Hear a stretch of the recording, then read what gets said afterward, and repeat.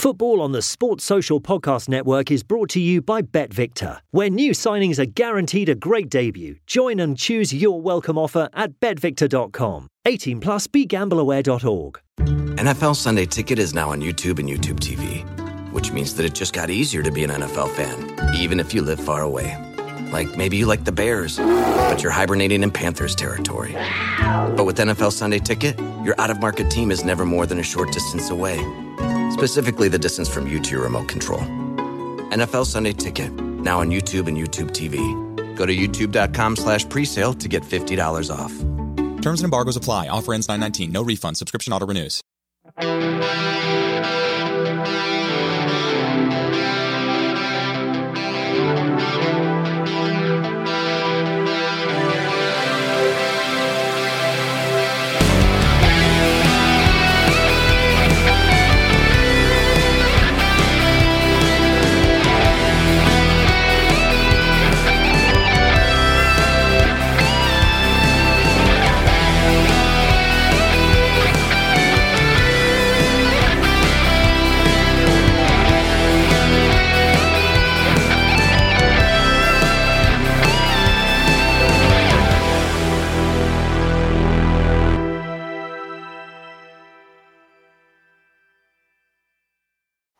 Hello, welcome to VAR at the Bar, episode 21. My name's Ant. I'm hosting today, and I'm joined by the usual suspects. Hello, I'm Dan. And I'm Chris. Hello, how are we? Yeah, good, mate. How about you? Yeah, can't complain. That's a nice time off. Good. And what about you, Dan? No, I'm good, thanks. Looking forward to a little break over Easter. All good. Premier League football back as well. It is indeed. Yes. Lads, is it okay if I can give you a list of players? Okay, no. And I want you to guess what the link is, okay? Okay.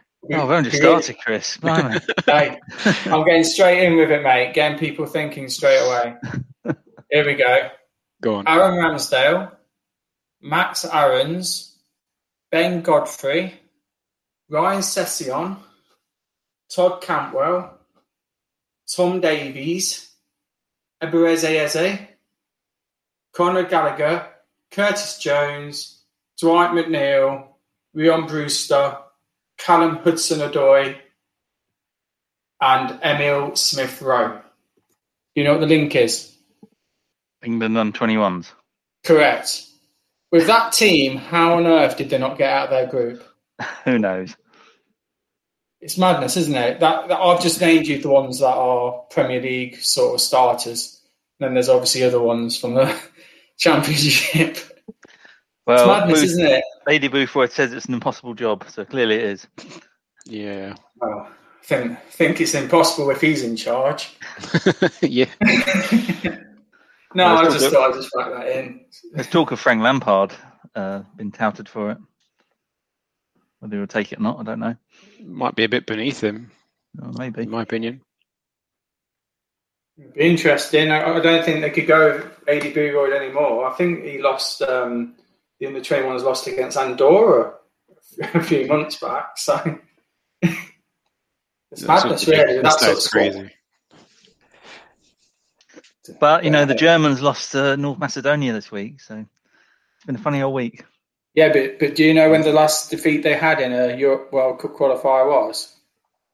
Probably many years ago. I'm firing away with the stats. 2001 against a certain England, the 5-1. That was the last time they lost in the World Cup qualifier. Wow. But it's a bit like England, they play the minnows every year, don't they? So. Yeah. Only play what's in front of you, though, isn't it? Yeah, I just thought I'd whack that in. Sorry for interrupting your flow there. That's all right, mate. That's all right. Right, I've got an action-packed one tonight for you, so thought we'd have a little chat about the proposed Champions League rebrand, which might actually not happen now. I was reading today. But hey-ho. Chris is going to regale us with his Good, the Bad, the Obscure. We've then got the top 5 iconic shirt sponsors, followed by Dan's Walnut Watch, and then the top 10 Premier League flops from 2010 onwards, a bit of fantasy football, and then a quiz, as always, to round it off. Good. Yeah, it's an action-packed schedule. So, just to warm you up before we get started on the Champions League, obviously Aguero's announced this week he's not going to stay at Man City. Do you reckon they got someone lined up? Good question. I was thinking possibly certain Haaland. However, his representatives were seen in Barcelona. It could be a smokescreen, but I thought that could probably be it. But because from what I know, I think Dortmund have got quite a low release clause in comparative terms, and that's why I think he stayed for another year. So that would be my favourite, but I think his clause is 66 million as of next year. Oh, is it 66 as next year? Okay. Yeah, I think so. My gut feeling is that they've not got anyone lined up. They've been sniffing around Messi again, haven't they? But that's always that's going to be hard to get through, isn't it? Because Barca will want to keep him for any price. Yeah. Much as Guardiola would love to have him there. Don't know if that will actually pan out.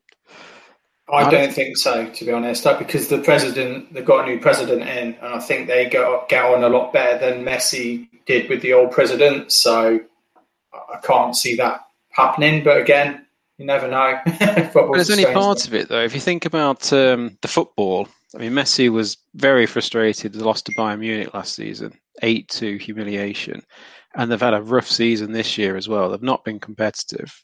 He might be thinking he's not got that many years left in him, and he wants to win trophies. He wants a new challenge. He might well move abroad. Possibly. I know that they're looking at getting rid of Griezmann and Dembele and Coutinho to try and get some more collateral. So it depends, I guess, on who they bring in or on the wish list of Barcelona, I guess.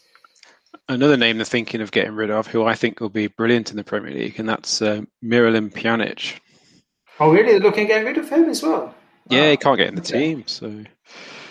Just going back to Aguero, do you think Man City are right to get rid of him? Or let him go, rather? I think he's chosen to go, hasn't he? Yeah. I was just determined he was going to score a goal at Anfield at some point in his career. You never know, he might do it. He might do in the Champions League. I know we can't meet to the final, can we? But no, I was, in a way I was surprised, in a way I wasn't, It was almost like I thought he was going to do another full season because this year has been pretty horrendous for him injury-wise, hasn't it? And I thought he probably would have wanted to have gone off on a bit more of a high, but I can see his point. He's probably going to struggle to get into the team at the moment, isn't he? That's what I mean. He hasn't played really for like a year and they're on course for the quadruple. So, do Man City actually need him anymore? Well, that's the question, isn't it? Yeah, they've got by pretty well without him, to be fair. And then you think, quadruple. If they do buy Messi or Haaland or Harry Kane or whoever, you might as well just hand the cups over to start the season. Exactly, yeah. Harry Kane, there's an interesting one. Very interesting one, I must admit, guys. With isn't he postponing his talks about his future until after the World Cup? Apparently, was he now 28? He's getting to that point in his career where he's got to think about whether he's going to stay at Tottenham for his entire career or is he going to move on. Now it's getting close to that time where he's got to make the move if he's going to make it. True that. Yeah, we shall see. Okay, moving on. Champions League format, which may or may not happen. So the current format will be scrapped and it will be replaced by the Swiss League model, whereby each team will play 10 matches against various opponents. And overall, it will form a table. And then there'll be 36 teams to 32 with a space for 2 wildcard entries. And these wildcards will be reserved for clubs with the highest UEFA coefficient. So basically clubs that have done well in the past in Champions League, who may not have qualified through the league position. So obviously, like if it was used now, it could be Liverpool. So what's your thoughts on these new proposals? Well, for a start, I don't like how they're using our wild cards. That should be our. They should have asked us whether they could use the wild card name, surely, as we do that for our top tens. Didn't the Wimbledon Tennis Club beat us to that one, though? To be fair. Sorry, I don't understand. I don't know what that game is. I don't like the sound of any proposal where you've got this sort of preferential rating to clubs that have been in the competition previously. It just closes the door on other teams getting involved. And I think that teams should have the ability to earn the right through performances in one season to get to play in the competition the next. So if you finish fourth in the league, you should qualify. That's my opinion. Yeah, no, I totally agree. I mean, you've got to look at who's invented this. And this is if I'm right, is it Juventus owner that's put this proposal forward? And you're looking at a team that hasn't got any further than the quarterfinals for the past 4 seasons. I think it speaks volumes there. It's sort of a bit of giving himself a chance. Yeah, you're right. And they're not guaranteed to finish in a qualifying spot in the Italian league this season with their current 100%. form. So yeah, it's quite cynical, isn't it? It is. It's the diversion, isn't it, from this whole World League or the European League that they're doing, wasn't it? It's a smokescreen to be like the medium in between. Yeah, and we've heard this before from other. I think it was from Roma a couple of years ago, where they didn't qualify for the Champions League with the league position, but they said it was more of an achievement for them to reach the quarterfinal stage in the Champions League than it was for Atalanta to finish in 4th position. So they should be put forward instead of Atalanta, which I don't agree with. No, not at all. I'd also like to know how they're going to work out who plays who. Because obviously you're only playing 10 games, you're not playing everyone. So how are they going to work out if it's fair or not? Barcelona could play, I don't know, Juventus, Liverpool, and I don't know, Maribor or someone. Maribor could have an absolute storm of a season and beat all 3 of them, and Juventus could have a crap season, beat none of them. How are you going to? What's potentially an easy tie might not be an easy tie. No. And then you could be, for example, a more minnow team and have every single could have a top 5 team twice. You just don't know. Then, exactly. You could have PSG home and away or something. If you're Maribor, for example, it's hardly fair. I don't know how even they would do that. I just don't. I can't see it. It just seems like it's adding more games to an already hectic season for most teams, isn't it? It's almost. Well, this is going to be my next point. Where are these extra games going to get played? Well, kissing goodbye to domestic cup competitions, isn't it? They're almost trying to do. I mean, we're flogging a dead horse hypothetically with the League Cup, aren't we? Already, and if that goes on, then you can kiss that goodbye, really, couldn't you? But that does generate quite a bit of money for the lower leagues. Yeah. It's almost like, do you just cut the Premiership teams out of it? Like, with all due respect to the people that, whatever it's called now, Johnson Paint Trophy or whatever, I don't know who really wins that every season. And I think a lot of people would switch off. You can't take the Premier League clubs out. Like you just said, it generates a lot of money for the lower league clubs, but it wouldn't do if you didn't have the Premier League clubs there. No, you're right. But then a lot of them don't take it seriously anyway. Which is why Man City win it every year, because they've got the best squad. Yeah. But we're getting to the point where you actually don't mind watching some of the Carabao Cup matches because the second 11 at Man City, for example, they're still really good to watch. Yeah. And it's still an achievement to beat them. True. But no, it's a very interesting concept. The only thing that you're more concerned is that it's being agreed so fast and going to this almost final decision so quickly. With the proposal only being up like 2 months or something like that. It's crazy. Like I said, it might not happen. But my main concern with it was where all these extra games going to get played, and already teams and managers are moaning about the extra games, and also we're adding more. Well, yeah, I mean, you're sort of looking at squads of about 30 players, aren't you? Then, forget about the 25. You're sort of almost thinking, well, we're going to have to put 5 in other for the league and maybe put another 5 in on the Champions League if that was the case, because so many more games just be mad. Say, for example, a smaller club like a size of Burnley with their squad, they would struggle, wouldn't they, with something like that? If they had one of those seasons, or even say an Everton. where their first 11's brilliant, but then once you get to about, the 18th, 19th player, they probably haven't got that strength in depth. Be a nightmare for them with a couple of injuries, wouldn't it? Yeah. Or Liverpool this season. Well, yeah. I mean, Liverpool proved the point, haven't they? I would say Leicester, but Leicester's second string teams is a good quality team. Yeah, doing all right at the minute. Yeah, and the other, just going back to Dan's point about making it a closed shop in terms of the regulars coming back. It's not really fair on teams from other countries. I was reading that Denmark and Israel and Norway or someone still have to qualify so many rounds. Yet Liverpool could finish 7th, and because they've won it a few times, they then get straight in. It's not really fair on the smaller countries. Yeah. It's interesting to see how far they'll go back with the points. Is it about 5 seasons? Is it normally on curve, the way that they work it out? I think so. Yeah. But it's called the Champions League. It started off, it was the Champions League. It was the top 2 from every league. Yeah. Well, it started off 4.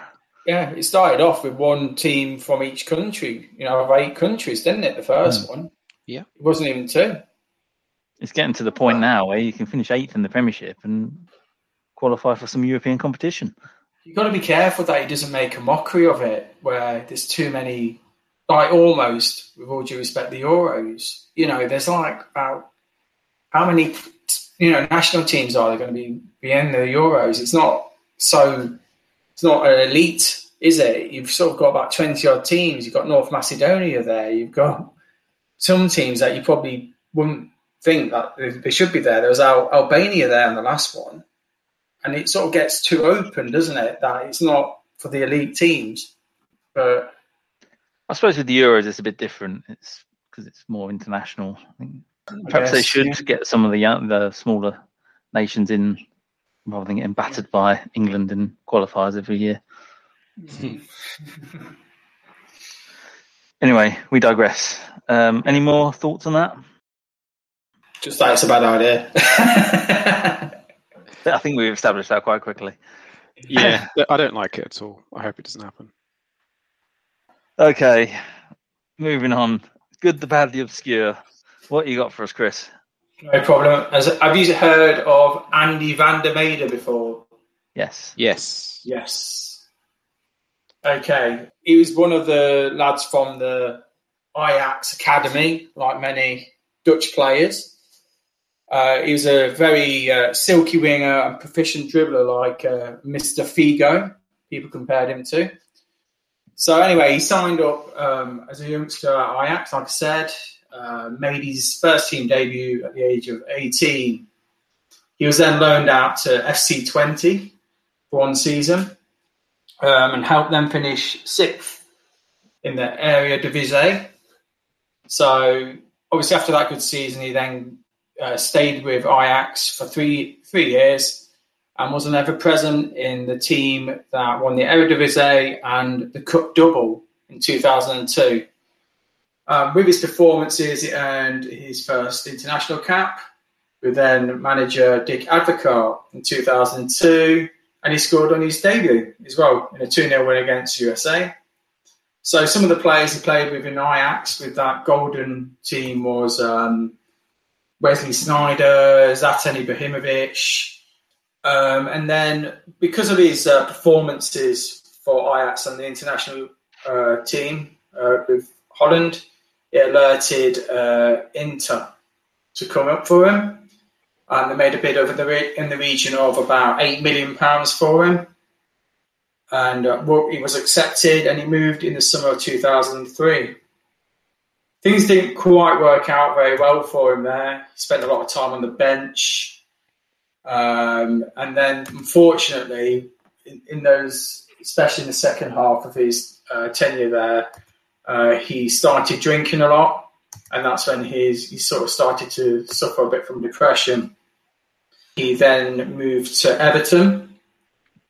At this time, Everton actually just qualified for the first ever time in the Champions League under the great Scot David Moyes, beating their old favourites Liverpool to that 4th place spot. So they went to buy him and got him for $2 million and thought it was a massive coup for them. He was reportedly on £37,000 at Everton at that time. Was one of their highest paid players. But unfortunately, his time at Everton was fraught with controversy. His relationship with David Moyes was strained. His party antics, despite not being a drinker before arriving in Liverpool, descended into cocaine use and effectively ended his marriage. He performed better on the party scene than he actually did on the football pitch. Good old, I guess that's the Merseyside curse, they say there. He actually said on an interview about when he first joined Everton, he goes, I bought a Ferrari and the first stop was the News Bar, a popular place in Liverpool. After a couple of hours of alcohol, I drive to the nearest strip club. Getting drunk in a strip club in the middle of Liverpool was not very smart, but I had a strong longing for naked women. To be honest, when he first joined, Van der Meijden actually was injured for the first 6 months. He had a lot of run-ins with David Moyes, and during this time he actually developed insomnia, and for 2 years stole sleeping pills from the club's doctor's office at Everton, and also alcohol and prescription drugs became the cure for his insomnia.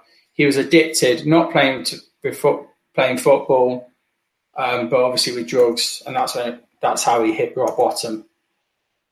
So anyway, we go back to his playing time, or very rare playing times at Everton, and on his first Merseyside derby against Liverpool in March 2006, he got a straight red card for a challenge on Xabi Alonso. Unfortunately, Everton ended up losing 3-1. Then we're going now to August 2006. He was admitted in hospital with breathing problems. It was claimed that his drink had been spiked in a bar. He was fined by Everton for breach of discipline, and then unfortunately, to round off his week, he had his house broken into whilst he was playing in a friendly against Atletico Bilbao. So now we're going on to the same. Going on to year on. So this is August 2007. He was suspended following a breach of discipline because he failed to appear at training, was fined 2 weeks' wages. He appealed for understanding from the club and fans due to the personal situation he was facing with his daughter not being allowed to leave hospital since her birth during the illness. He did not make an appearance for the main squad for over a year and was just limited to just reserve team football. So finally, after this absolute disastrous time at Everton, he was released in June 2009. He went to PSV, but they only ever played him once in a closed-door game. In late 2011, he decided to retire from football at the age of 31. He actually said that if he stayed in Liverpool any longer, he probably would have killed him due to his obsession with drink and drugs, and he called it a shithole as well. I don't know whether that was just sour grapes, and he called David Moyes a sour cold Scotsman. Well, isn't he? One famous last thing though that he did was he actually, like I said, he made 17 appearances for Holland, scoring that one goal. And he also refereed in the 2014 Lingerie World Cup, which, if you wanted to know, Holland did win that World Cup. And he was the ref. And he was a ref, of course. It's a shame because he sounded such a talented player, but like I said, he got depressed at Inter and started a bit on the drink there, and then it just got perpetually worse. Big contract at Everton and got injured, and that was it. Yeah, I wasn't aware of that backstory. It's quite sad, really. It is really, yeah. I think it is another one that could have probably gone all the way, but unfortunately. I mean, I remember that challenge he did on Alonso vaguely. Don't know if you remember it, Ant. I remember it. Yeah, I remember it quite well. And I think he then started on a few players as he was leaving as well. I think it was a little bit hot-headed, to say the least. Nice one. Yeah, it's good. Okay. Top 5 iconic shirt sponsors. Yes. As always, no right or wrong answers. So, Dan, what's your first one for us? All right, first one. I've gone for Napoli sponsor, Mars. Oh, yeah. Yeah, I remember that one. It's not on my list, but I remember it. Yeah, it's just with the success that they had at that time, with Maradona playing for them. There's just so many pictures that you see with Mars on the t-shirts, and it just stays in your memory, doesn't it? Yeah. So yeah, it's just always stuck with me, that one. That's why it has to go on my list. I'm sure we must have eaten a few as well. Yeah, I love a Mars ice cream. All right, I'll go next. My first pick is ABN AMRO at Ajax. Oh, yeah. Yeah, definitely. It's just iconic, and the fact that it's vertical as well makes it so different. And Ajax shirts have always looked nice. And that just added to it. Just nice and plain and simple, isn't it? I like it. I didn't realise till today they're actually a Dutch bank. I never actually knew what they were. I never knew what they were. I just thought, it's a cool sponsor. Well, going with the Dutch theme, I'm going with their arch rivals, PSV, Philips. Yeah, they had that. They had that between 1981 to 2016. That sponsor. I just like it. It looks nice on the shirts, and obviously they've had it for a long time. So,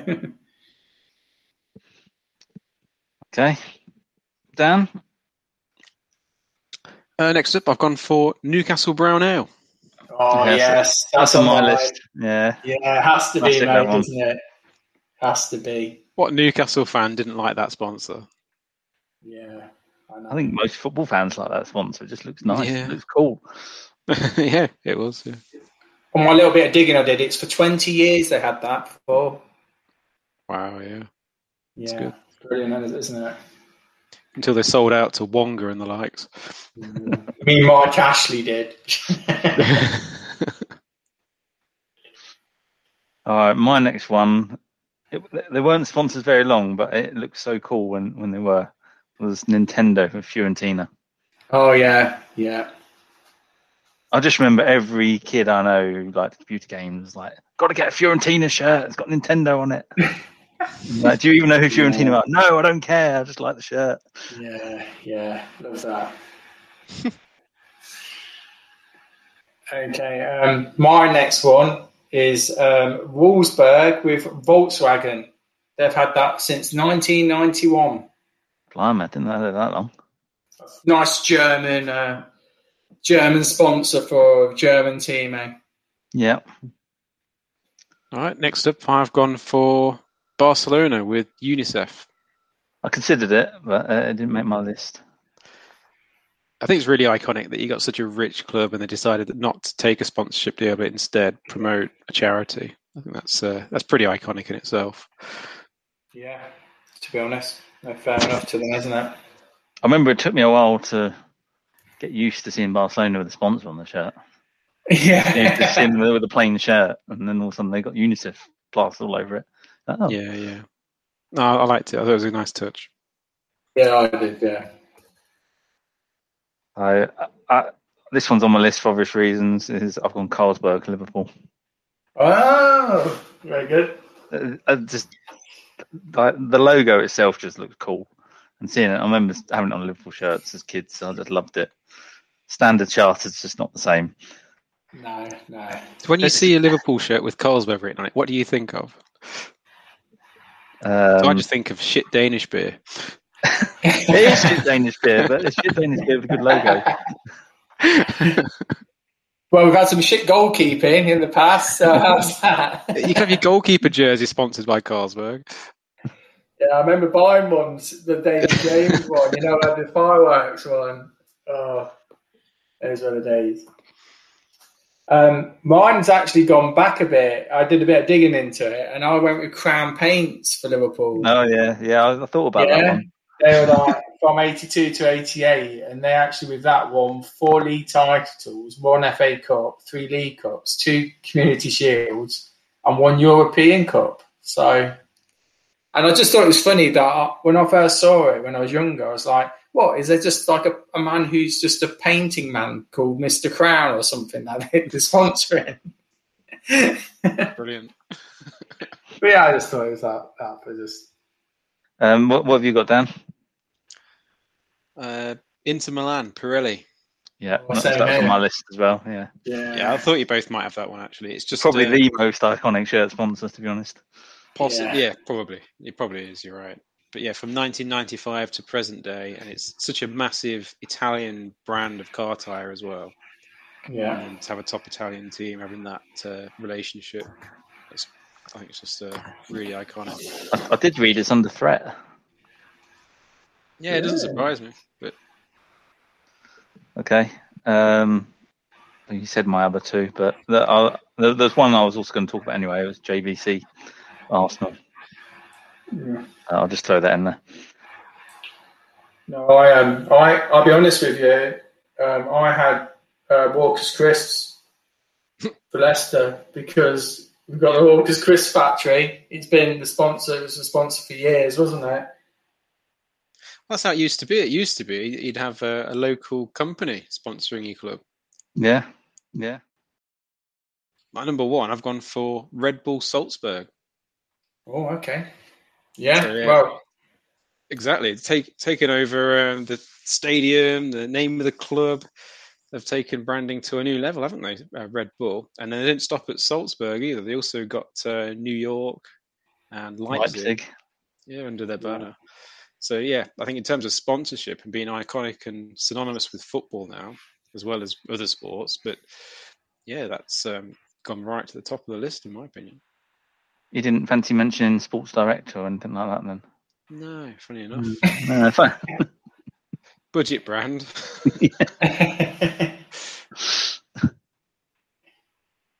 All right, I think that's all of them. Chris, what have we got on the socials then? Yeah, so Alex has put Newcastle Brown Ale, Sharp. That's obviously my new, isn't it? JVC, Walker's Crisps, and Candy. Yeah. Chris Kelly put Candy NEC. Was that Everton? That was Everton, yeah. Yeah. JVC, which we talked about. Newcastle Brown Ale and Sharp.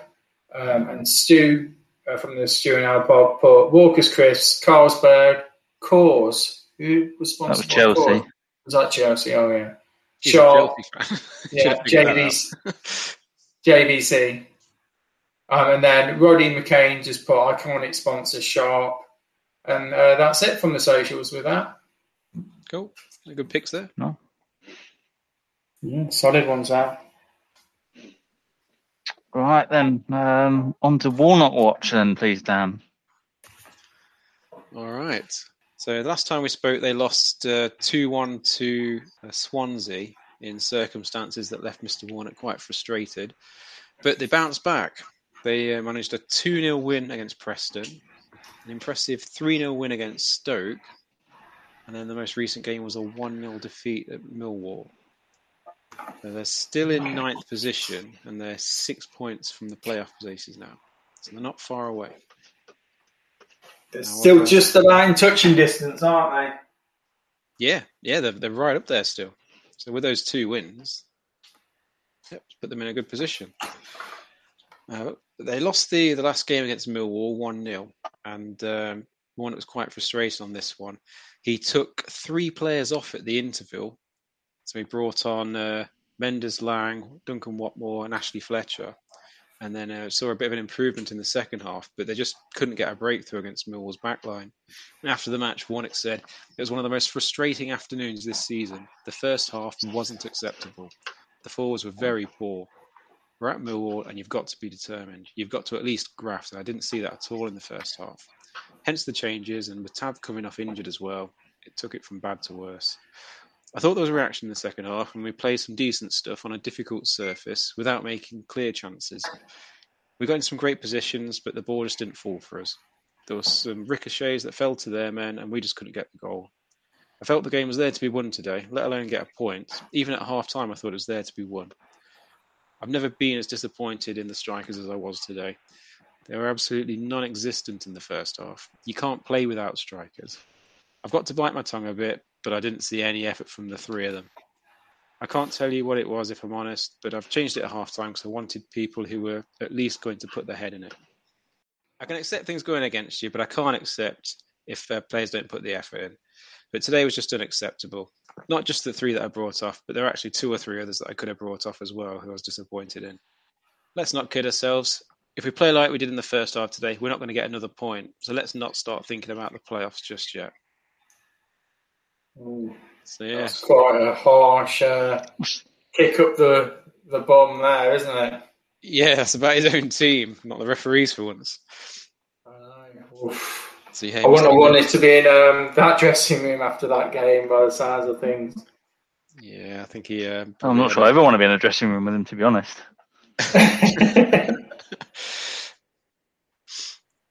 So that was the reaction to the Millwall game. I've just got one more quote from this week, and that's transfer speculation about Middlesbrough defender Dale Fry. The suggestions that Burnley are plotting a £10 million summer move for him. And Warner responded to that in the media by saying, I saw the figures mentioned. I mean, that wouldn't buy his left lace, let alone his body. I mean, Burnley, I know I've got a bit of money now, but come on, 10 million. I'm sure Steve Gibson will be thinking a bit different to him. Yeah. Well, he's just got to hope he goes up then, isn't it? It's the roll of the dice of the Championship. Yep. Well, thanks for that, Dan, anyway. Insightful life into Warnock as always. We got any news on Pardew? Is he still alive?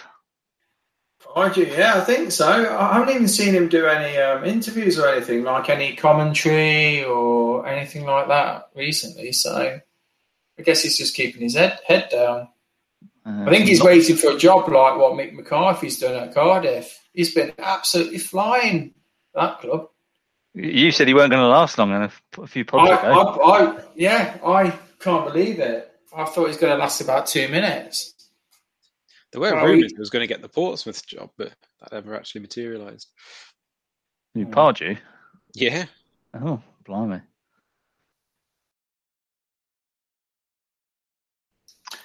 So, top 10 flops from the Premier League, 2010 onwards.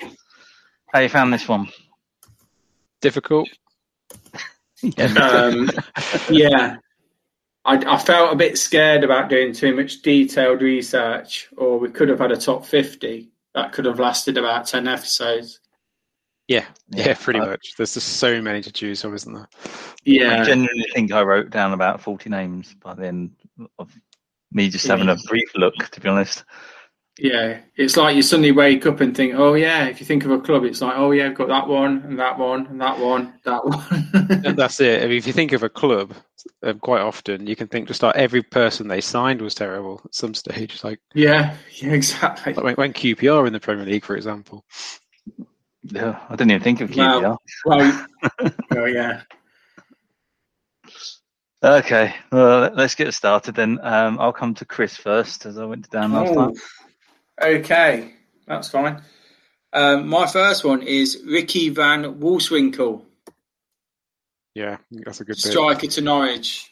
Signed from Sporting Lisbon for 8.5 million. This is going back to 2013-14 season. The season before, under Chris Hughton, Norwich finished a very respectable 11th in the league. So I think he went a little bit wild with his spending, which is unlike him for this guy anyway. He also went for Gary Hooper as well, who was at Celtic at the time, which I personally thought was a good signing at the time. But again, was another one that I don't think quite achieved to what they thought it was going to be. Including with the signings were Nathan Redmond and Leroy Fair as well.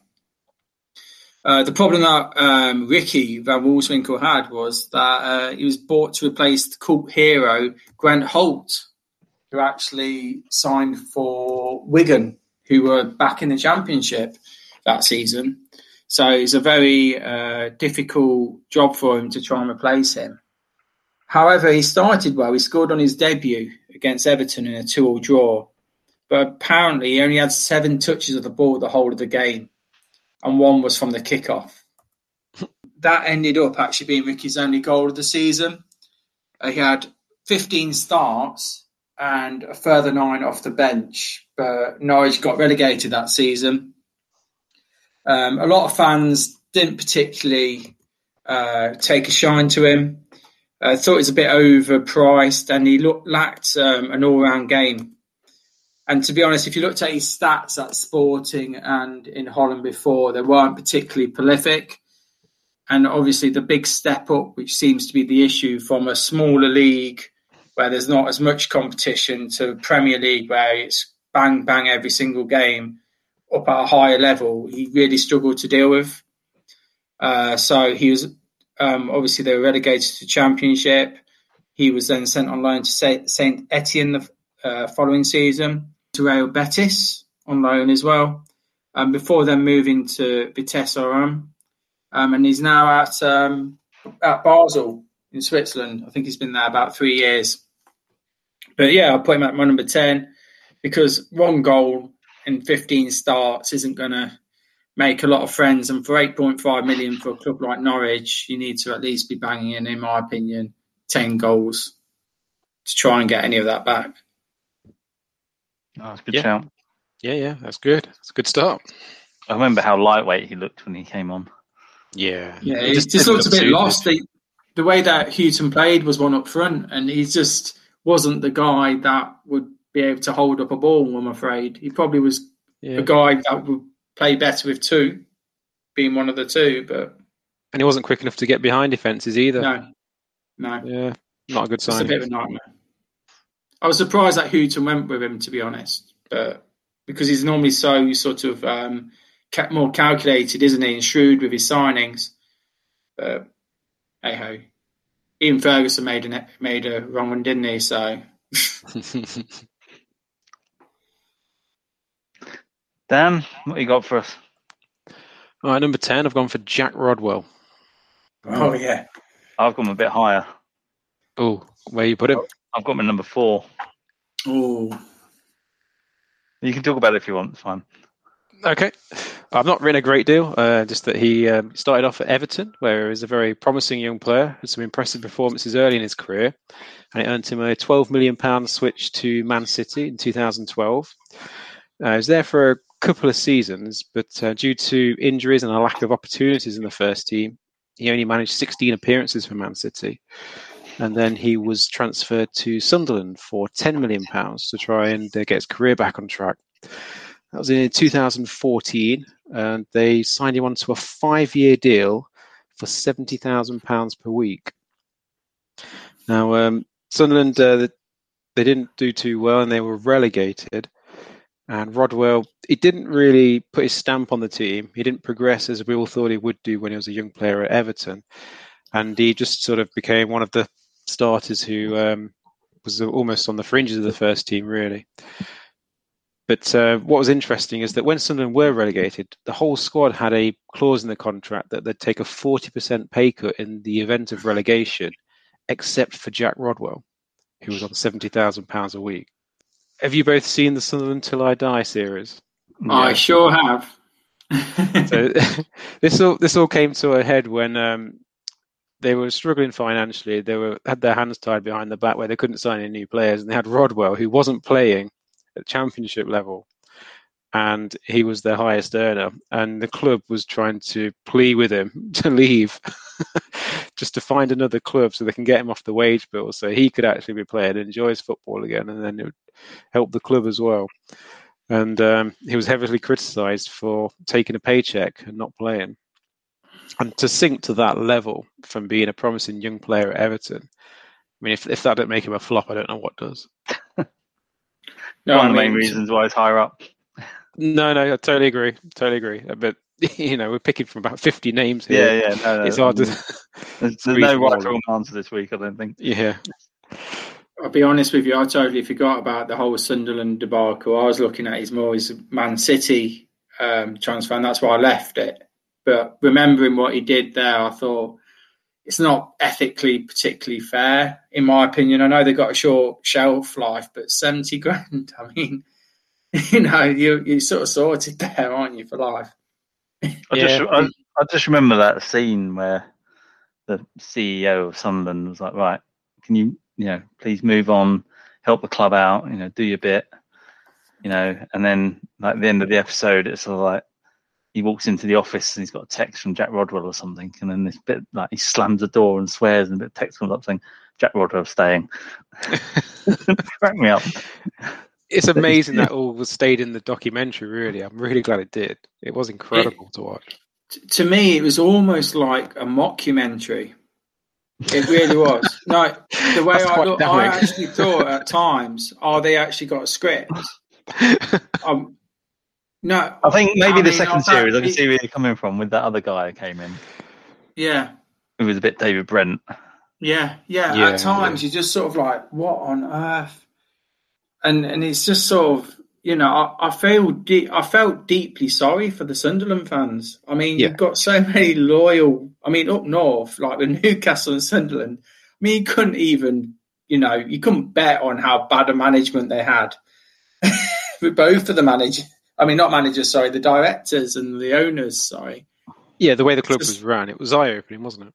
Mm-hmm. It was. It was really quite scary, actually, that you could be that quickly sort of gone like that straight away. Just like, I mean, I'm not being too much onto the documentary. We could talk about that, obviously, maybe on another podcast, but like the Will Grigg thing, I mean, that was just mad. Oh, to be honest with you. Yeah. Yeah.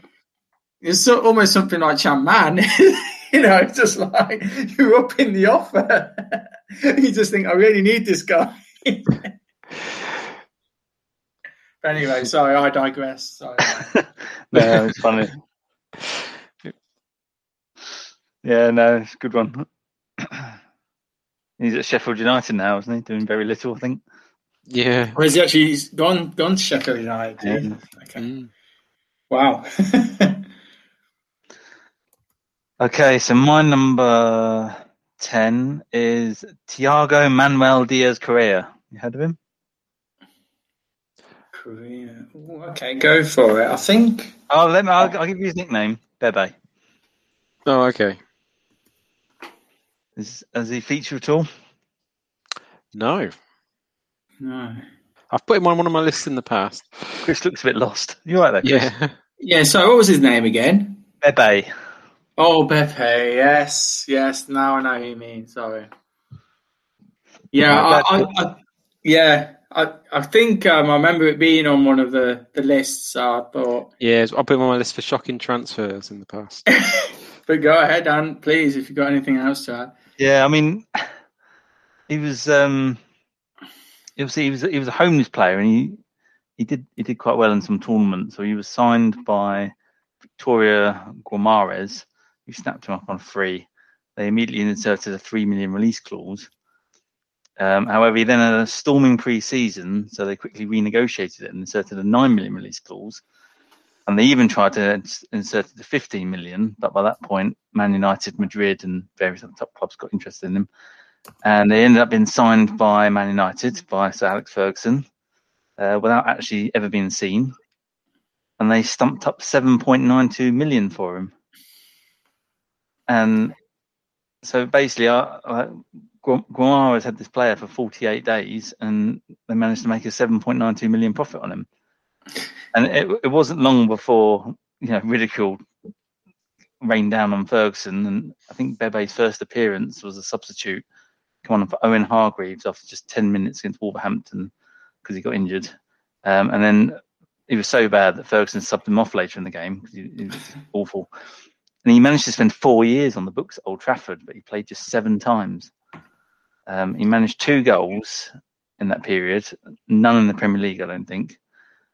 But yeah, for someone like Manchester United, especially Ferguson, to stump up 7 million nearly 8 million back in 2010.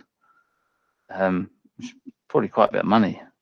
I was a bit surprising. And he's at number 10 because technically no one really knew who he was, so he can't really flop. But for 8 million at Manchester United, you'd expect something in return. It surprised me because it was one of his. He made a few mistakes, like I said earlier on, and he was very shrewd with his business, wasn't he? And the people that he went for would have been people that aren't necessarily unknowns, or they've gone up on that other step in the ladder, proved themselves, and then he would then go for them. But to go for a total unknown, I thought was quite a brave punt, and something that I didn't think Man United needed to do in his time, to be fair. But no, yeah, you're right. I didn't actually write it down, but I did have a quick look, and Bebe did actually do all right after he left Man United. Yeah, I think he was Benfica. Yeah, I think he went to somewhere like Laguna or Levante or something, and he's done okay there. But he was definitely not a Man United player, though, was he? No, definitely not. To throw it back in again. Carrick to Tunnicliffe, who has room and also has players in red with him. Berbatov's one of them. So is Vermeil here. Can he put it back for Powell? It might come for Bebe! United leave it late as ever, but Bebe scores and United equalise. Okay, Chris, what's your number 9? Yeah, sure. I've got mine as Morgan Schneiderlin, talking about Man United.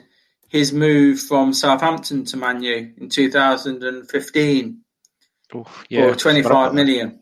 I didn't even think about him, to be honest. You got that one? No. Yeah. Obviously, before that, he had 7 years at Southampton, and he got them basically from Division 1 in the English leagues all the way up to the Premier League. I think him and Lallana are the only people that did that. And he was a new signing by Louis van Gaal. At that time, obviously, Van Gaal wanted to put his stamp on it after the Fergie era, so he bought Bastian Schweinsteiger as well.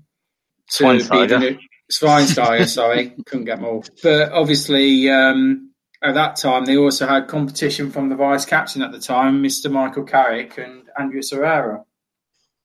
He still managed to make 25 starts that season and 4 off the bench. But obviously, after Van Gaal left, was placed by Jose Mourinho, Morgan Schneiderlin lost his place and only had 3 starts the following season.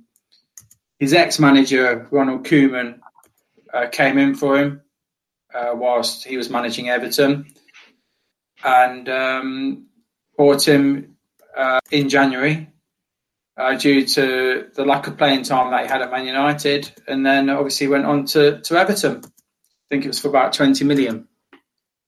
So I put him at number 9 because, again, I didn't particularly think he was quite Man United standard, and I've just found that he only lasted the season, and then as soon as a change of manager came, it was sort of ended very abruptly. So that's why I put him in my number 9. That's another solid one. Yeah, I totally forgot about him. Okay. What's he doing now? He's at Nice. He went on to Everton, and I don't think he did particularly well at Everton. No, he didn't. No, he had a stinker at Everton then as well, he's just moved this summer to Nice. Right. I'll be honest with you, I don't think he's gone on a bit of a free fall since his Southampton days. But again, if Man United come calling, you're not going to turn them down, are you? Necessarily. Okay, for my number 9, I've gone for Ben Gibson. Okay. Oh, yeah. His Burnley days, or lack of. Yeah, Burnley days. So it was a youth player at Middlesbrough, and he made a lot of appearances there, made a good reputation for himself. England under-21 international as well. And in 2018, Burnley snapped him up for £15 million, which was a club record fee for Burnley. Now, he struggled to get into the team initially due to a hernia injury, And then also the form of Ben Mee and James Tarkowski meant it was difficult for him to get an opportunity in the first team. And Sean Dyche, he doesn't really stray from his first team selection much. Gibson was unhappy at not getting many first team opportunities, but eventually he did get a game against Everton. And fortunately for him, it ended up in a 5-1 defeat. He hasn't played for Burnley since.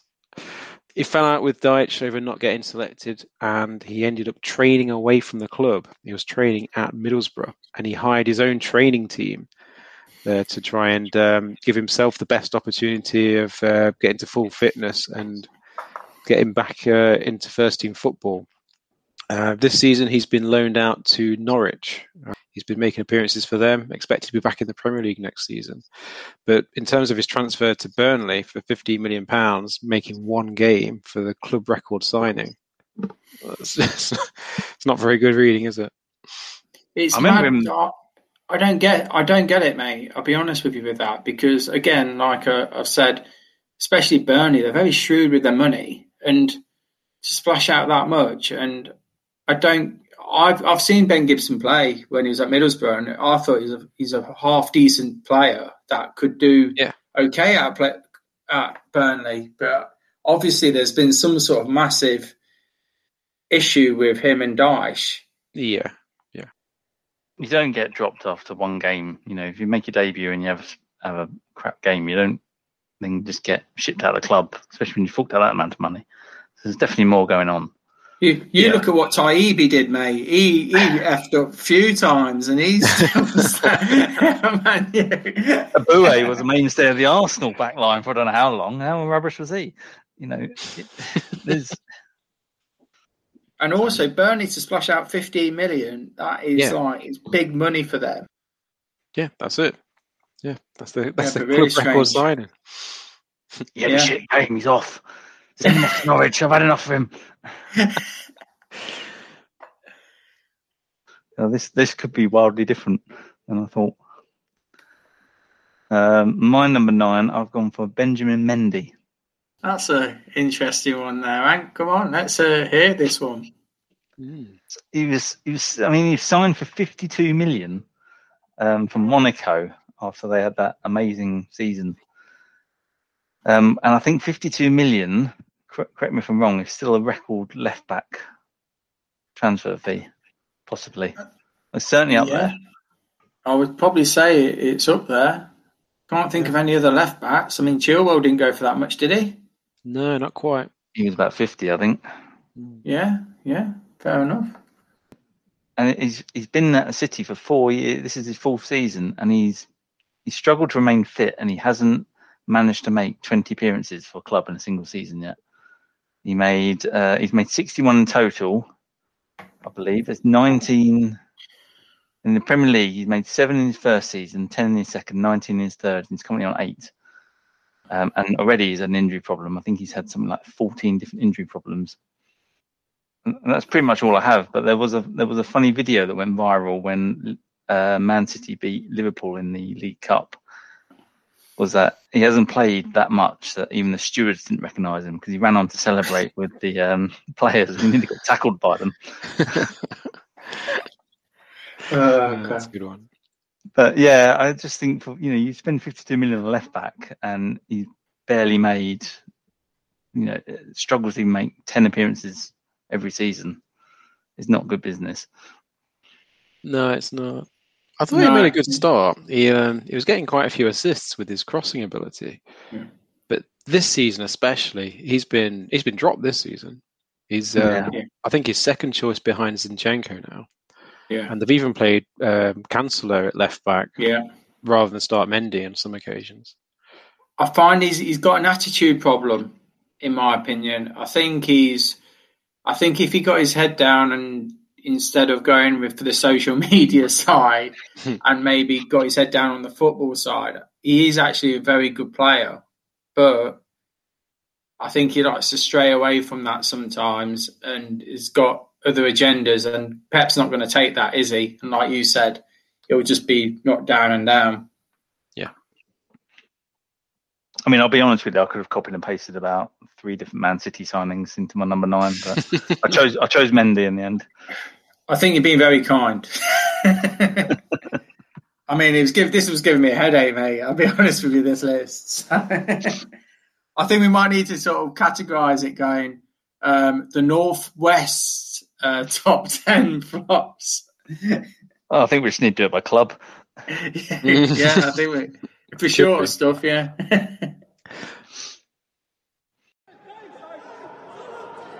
Started this second half as they ended the first, but they can't find a goal. They can now. Benjamin Mendy, a collector's item with the right boot. It's his second goal of the season, and it's a precious one for the Blues. Okay, number 8, Dan. Chris, sorry. Yeah, no worries. Mine, you see, I had the same thing with you, Anne. It was either this guy or another guy, which might come up later. But I've gone with Ahmed Musa at Leicester. And he was signed for 16 million in August 16 from CSK Moscow. He had 4 seasons in Moscow, had 167 appearances, 55 goals over that. His actual debut was that wonder goal, if you remember, especially Dan, in the 4-2 defeat to Barcelona in the Intercontinental Cup, where he picked the ball up in the halfway line and took on the whole of the Barca defence with his pace, which there's no denying he had. He had great pace, didn't he? Yeah. However, his league form wasn't great, only scoring a double away at Everton in his first season. He was found a lot either on the bench, because obviously the first choice was Jamie Vardy, or on the wing. But then you also got competition there with Albrighton and Mahrez. So it's going to be very difficult to dislodge them at that time. But unfortunately, City fans saw Musa run the ball straight into touch quite a lot, and also saw him pass the ball out of play from 2 yards and shoot so wide that it was a throw-in. That's some of the comments I've heard. Obviously, due to his lack of playing time, he lost confidence, and like I said, he was trying to dislodge Mahrez and Albrighton, and it just wasn't working. And he also struggled due to his size with the physicalness of the Premier League. So in January 2018, he was loaned back to CSK Moscow and then sold, amazingly, to Saudi outfit Al Nassr for 15 mil. So he only made a 1 million loss out of the whole of that transfer. But I'll just put him there because it was the first season, I think, after you were champions and you're expecting so much more. And to me, I thought he bailed when the going got tough, because I saw him in the World Cup a couple of years later and he was banging goals in for Nigeria for fun. So yeah, to me, the talent was always there, but I just don't think he wanted to graft to get there. And that's my personal opinion. So that's why I put him at number 8.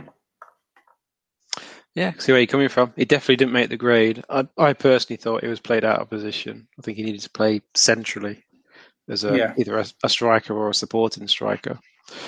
And that wasn't really how Leicester utilised him. No, he wasn't ever going to dislodge Vardy, was he, to be honest? And oh, no. He's spending quite a lot of money to try, for backup, which I'm sure we will all have on our list for other backups for the clubs. And you want someone to slot in and be able to do the job. And unfortunately, it didn't seem like he did, or he wanted to wait. So yeah, that's why I put him there. No, fair enough. No foul or strikers for Leicester in this second half. There he is. Here's Musa, is the club record signing. He's going to show that. A great burst and a terrific finish. All right, for my number 8, I've gone for Christian Benteke. I considered him. Yeah, so he obviously had a very good spell at Aston Villa and scored quite a few impressive goals there. Good scoring record, and he earned a big money move to Liverpool. That was for £27 million. And he didn't have a good time at Liverpool, though. He scored 26 goals in 129 appearances. Now, personally, I think this is because he didn't suit the style of football. I think he was more of a big man in the box striker and needed the service, but Liverpool were playing a bit more of a passing style, relied a bit more on movement. I don't think he fit the system very well. But they managed to recoup their money. I think it was 25 million they got by selling him to Crystal Palace. Now, Crystal Palace, I'll run through his goals per season. In 2016-17, he got 17 goals in 40 appearances, so good. But then things went downhill. The next season, he got 3 goals in 31 appearances, then 1 goal in 19 appearances, 2 goals in 25 appearances, 5 goals in 23 appearances. So it's not good enough, really, is it? That's a lot of money for Crystal Palace to play. He's one of their main strikers, and it's just returned so little. The goals he has scored for them, it's again being used as a big man striker really in the box. And for me, his movement is really poor. He's not very mobile anymore. And technically, I don't see that he's got much quality with the ball at his feet. I think for £25 million, he's a bit of a glorified target man at best. I found that he's very much a confidence player as well. I followed him when he was at Villa. If you looked, I know I've got a couple of friends that were Villa fans, and if you looked at the pattern of his scoring, he used to go 10 games without a goal, and then suddenly he'll then pop up in like 6 or 7 games with then maybe like 10 goals, and then he'll then disappear again because he's then lost his confidence. And like you said, I mean, it's just not good enough really for a team like Palace where they need somebody who has that outlet to score as their main striker, 15 odd goals, and then it puts so much pressure on Wilf Zaha, doesn't it, or other players, if you don't have your main striker that's not scoring the goals. The only thing he's doing for that team is holding the ball up, and that's it, really. People like Zaha and Eze, they're carrying that team as ball carriers. Yeah. It's hard to watch at times, isn't it? Yeah, I mean, it's big. Obviously, they've got to do a lot of work there, haven't they, next season to try and bring in some fresh faces. Just have to wait and see with that. It was odd because when Benteke first went to Liverpool, I mean, he scored an absolute worldie in pre-season. Yeah. Then he scored that bicycle kick against Man United. You're thinking, this guy's, going to hit form. And then that was it. It was like, didn't really do anything after that. The old header. Yeah, the old header, yeah. But again, it's a sort of like Ricky Lambert thing, though, isn't it? With Liverpool, we didn't suit his style of play, or both of those players' style of play. We've not got a big. When have we ever had a big lump up front that holds up the ball? I mean, that's really their main objective. That's just not how Liverpool have played for years. Even Crouchy, when he was up front, had the skills to be a bit diverse. Yeah, he did, yeah. Even Heskey had a bit of pace on him. Exactly. You had a bit of difference, didn't you? A bit of variety. Even Sven put Heskey on the wing. That was a downfall. That was the beginning of the end for Heskey. He's one of England's best wingers, thank you very much. He wasn't one of Liverpool's best wingers. But yeah, just to cap off the madness with Benteke, he played for Belgium this week. Yeah. I can't believe that. Batshuayi is still playing for Belgium. No, but that's but mate, that's the problem. They're picking between Batshuayi or Benteke. It's like, who you got to pick? I know they want to rest Lukaku, but is that really the best they can do as a backup option? There must be someone better, surely. All right, so my number 8 is... I was on the fence whether to put this one in or not. But I've gone with Ricky Alvarez, Sunderland. Oh, okay. Yeah. I forgot about that one. Guy? This is a good story. Yeah, it's certainly got a story to him. So he was signed by Sunderland on loan for $900,000 during 2014. The loan had a clause that meant that Sunderland could buy Alvarez at the end of the season as long as they stayed in the Premier League. And he also, this Alvarez guy, had a bothersome left knee, which nearly prevented him from passing medical. So he played 13 games for Sunderland, most of them coming against teams in the bottom half of the table. He failed to score a single goal or create an assist. He then suffered an injury to his right knee, which he had undergone microfracture surgery years earlier. Anyway, Sunderland stayed up, and they tried to get out of this obligation to buy him, claiming that the right knee was a product of the left knee troubles. And basically, some of them were told, no, you've got to pay Inter Milan for him. So they paid 9.5 million for him. But at the same time, because of this, Alvarez of Sunderland basically said, well, we're not going to offer him a contract. So Alvarez was then a free agent, and he signed for Sampdoria on a free transfer.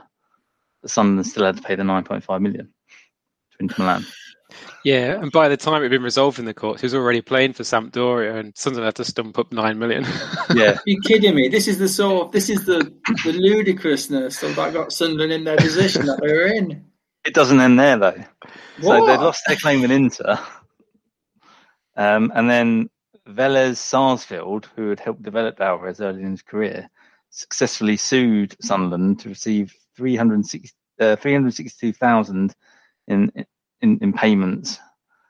And then on top of that, Alvarez himself took Sunderland to the Court of Arbitration of Sport to sue the club for his loss of earnings between his time with Sunderland and Sampdoria. So then the amount of money they forked out on this guy who's only played 13 games and did nothing. My God. Sunderland did then try to sue. Piece of work he is. Yeah, Sunderland did then try and sue their own former club doctor for 30 million to try and recoup their losses. I couldn't actually find out if they were successful with that or not. Probably I'm not. guessing they weren't, as he went on to play for Sampdoria. Yeah. Yeah, it was just an absolute mess. Yeah, Wow. Brilliant story though. Oh yeah, I guess you can call him a flop if you look behind all the suing and counter suing. You think if you spend that amount of money on a striker, you'd at least score a goal against Swansea or QPR or wherever they played. Yeah. Interesting to see Ricky Alvarez come as well. The fact he's come from Inter Milan instantly grabs the attention. What does he bring? Well, Ricky is an exciting player to watch. Technically gifted, he can do things with the ball that the rest maybe they cannot. That's past the last assist. The options that sometimes when a team really drops and make it difficult to break, he got the ability to break those lines and give us something special. If we play well, if we maintain possession, if we make sure that Ricky gets the ball in the right areas, I think it's gonna be great to watch. Okay, we're back to Chris. Yeah, number 7. I've got Kevin Wimmer to Stoke. Oh, okay, yeah. Well, you're going to get obscured tonight. Yeah, I've gone very. Completely forgot about him. Well, he was bought from Spurs for 18 million. Wow. One of Mark Hughes' bright ideas, I think. I did laugh at the time. It was absolute madness. I mean, I'll be honest, Spurs only played him 15 times in 2 years. And he was bought to Spurs for about 4 million. Funny enough, the Stoke board had reluctance to pay that much, but Hughes actually persuaded them in saying he's going to be an outstanding signing. So he played 14 times, but then Hughes got sacked and was replaced by Paul Lambert. So unfortunately, Paul Lambert obviously took a disliking to him and told him to sort of train on his own, and relegated him to the under-23s. And he had no more appearances with Stoke from then on. He was then put on loan to Hannover 96, which is a Bundesliga B team. and then to Macron in Belgium, and he's currently on loan at Karlsruhe SC, which is also a Bundesliga B team. So unfortunately, his sort of career has taken a bit of a turn downhill. And I just thought for the fee alone, it's just absolute madness by Stoke, isn't it? They've gone absolutely big there, and it just didn't work out for them because they got relegated at the end of the season anyway. Not surprisingly, with Paul Lambert at the shit, in charge of the shit, but yeah. So I put him a bit higher because I just thought the fee alone is just mad, and he only played 14 games for them. It's not even $1 million a game; it's more. Yeah. Oh, that's a brilliant one. I completely forgot about that guy. Yeah. I just came across it randomly. I thought, I've got to put him in because it's just mad times. But you see, that's when Stoke were trying to change the way that they played for like 5 years, wasn't it? They're trying to play more attractive football, and it just wasn't Stoke, was it? No, that's right. Yeah. All right, for my number 7, I've gone for Granit Xhaka. Oh, okay. So he was signed by Mr. Wenger for £30 million in 2016.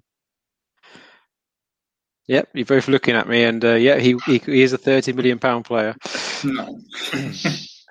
So I was confused initially when this transfer went through, and I was watching him play for Switzerland in an international competition, and I was struggling to see how his skill set matched the playing identity they had at Arsenal.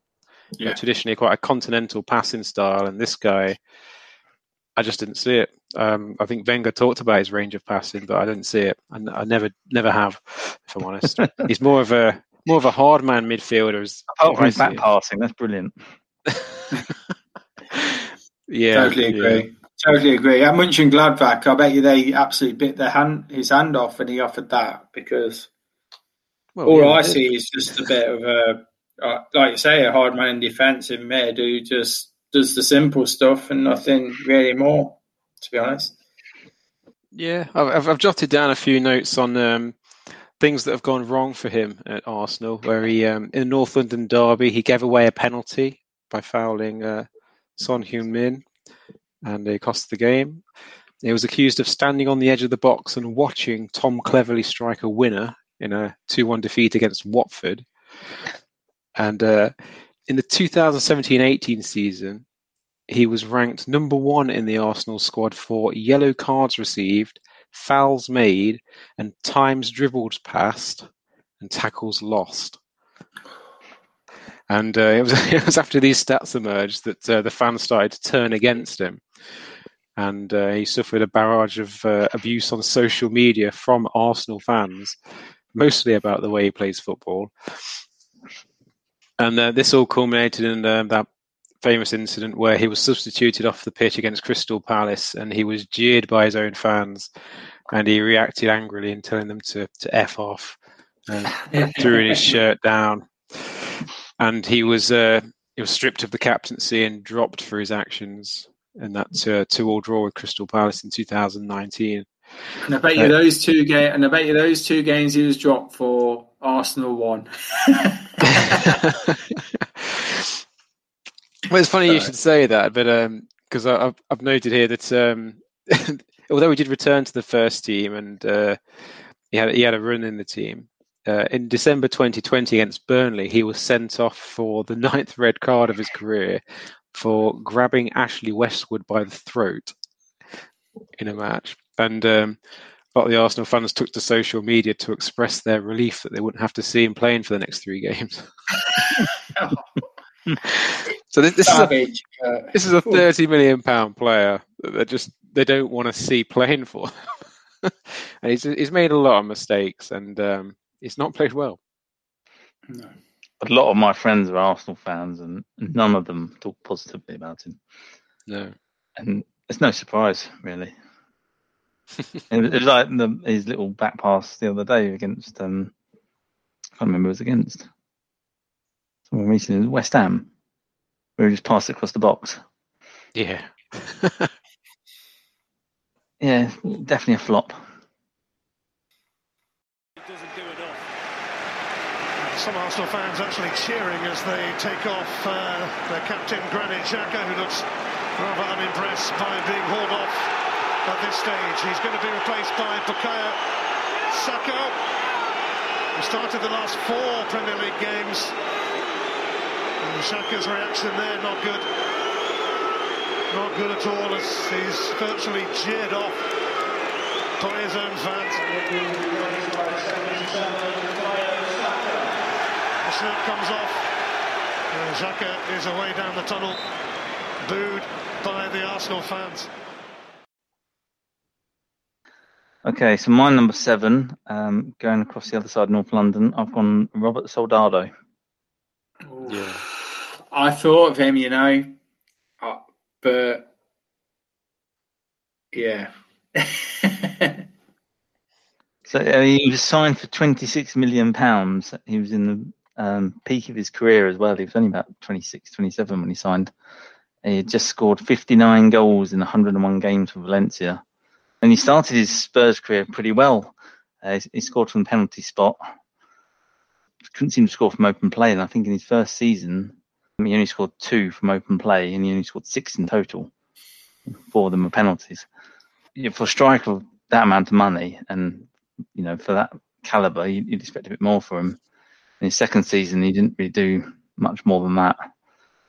And so they quickly cut their losses and shipped him back off to Villarreal. But it was just such a shame, because I remember he was such a phenomenal striker in Spain, and he was just another one that came over here and couldn't seem to hack the pace of the Premier League. I'll give him some credit. I feel a bit sorry for him, because it coincided with the emergence of a certain Harry Kane in the second season. Yeah. No, you got cut him a little bit of slack, but still, the money they spent, I'd imagine Daniel Levy would have wanted a bit more from him. All right, so back to Chris. Yeah. Well, lovely 10 years link there, mate, because I've gone with Vincent Janssen at number 6. Yeah. Have you guys got this guy on, or no? No, it was either him or Soldado. So I know it's either him or That's how I went the other way. So he's signed for Spurs for Spurs from AZ in July 2016 for 17 million. Janssen was believed to have chosen Tottenham over rival interest from PSG and also Wolfsburg. The season before, he actually scored 27 goals in 34 games for AZ Alkmaar, and also scored on his international debut against England, and also assisting in their 2-1 win. A lot of people related to his style of play was similar to Ruud van Nistelrooy. So in his first full season, he only managed to score 2 goals in 27 Premier League appearances. Out of those appearances, only 7 were starts, and the others were 20 coming off the bench. He was basically bought as a reserve striker for Kane, and that shattered his confidence with some injuries. He then went on to go on loan to Fenerbahce and is now playing for Mexican club Monterrey. There is actually a quote about him, that he said about his time at Spurs. He goes, "In the end, I played quite a lot in the first season in the Premier League, and of course I should have played more. But I went from Almere City to Tottenham in 11 months. There I was alone on the pitch among all these big names. For the first time, I had to deal with setbacks. And those are all the things that are quite difficult for a young boy." I think, to be honest, he was only 21 when he moved. So that says it all, really. But again, when you've got quite a big price tag on your shoulders, you've got to perform when you have your chances, especially if Kane's in front of you. You've got to do it, haven't you, every time? And unfortunately, I just think he fell a bit short. And it's similar to so many other players that we've said, haven't we, where they've moved from the Dutch league especially to the Premier League. It just seems like it's a bit too far. Yeah, 100%. I think a lot of people would have had him on their list. He was pretty terrible from what I observed. He just never looked like a Premier League striker, did he? He looked like a rabbit in headlights, didn't he? Really, every time sort of any chance, he just lost his confidence totally. Yeah, it was a bit like Ricky Van Wolfswinkel, just didn't really look the part in the Premier League. Exactly. But Stones was the player that made the mistake to start with. So here he is, the top scorer in the Dutch First Division, the real international rookie. Janssen fires the Dutch level early in the second half. Okay. Do you have a Spurs one for us, Dan, or are we moving clubs? We're staying in North London. Oh, I'm intrigued. Number 6, I've gone for Fernando Torres. Oh, he's my number 2. He's my number 2. All right, we'll talk about him in a little bit. Chelsea's not North London. Oh, here we go. No? No. It's like Southwest London. Oh, okay, sorry. Okay. Speaking of Southwest London, my number 6 is Kostas Mitroglou. Fulham. Oh, Fulham. Signed for £12 million from Olympiacos. It was deemed quite an impressive signing at the time because he had just smashed in 17 goals in 19 appearances in the 13-14 season. Admittedly, it was a Greek league, but it also bagged a hat-trick in the Champions League, and he had 8 goals for Greece under his belt and seemed to be a mainstay in the national side. As a result, there was this huge air of excitement around Craven Cottage. There was a desperate need for a striker, and they now had this proven international goal scorer, a big 6'2" powerhouse, whose nickname was Mitroglou. But unfortunately, fitness issues meant that he didn't feature until February 22nd during a crucial away match against West Brom. Fulham took off Hugo Rodallega, who was very energetic, and on came Mitroglou with 61 minutes gone, and all of a sudden this hard pressing of Rodallega up front vanished and it was replaced by Mitroglou's laborious and plodding strides. And surprise, West Brom managed to get an equaliser. But every time he played, he just looked anonymous. I think he then played again against Cardiff in another crucial relegation clash. Did very little. He then missed the next 7 matches with an injury. And then it just became clear that he had more and more injuries as the season went on, which weren't addressed when Fulham signed him in January. So, ultimately Fulham got relegated and they sent him out on loan. And all of a sudden he got back to business. He went back to Olympiacos. He scored 19 goals in 34 games. And then he went to Benfica and he got 25 goals in his season with Benfica. And it prompted Benfica to then buy him for $6 million. So at least Fulham got some money back for him. He's then gone on to score a further 20-odd goals for Benfica, and then he went off to Marseille for a relatively successful spell. Yeah, Premier League, he was just awful. For a team like Fulham, like we were talking about Burnley, a team like Fulham to spend $12 million on a player and to do nothing. It helped that they had Felix Magath in charge at the time. Yeah, I was going to say that was like a panic buy to try and keep them in the division, wasn't it? Yeah. It didn't work. No. Sometimes you win these panic buys and sometimes you lose them. Unfortunately, Fulham lost. That's a good one, mate.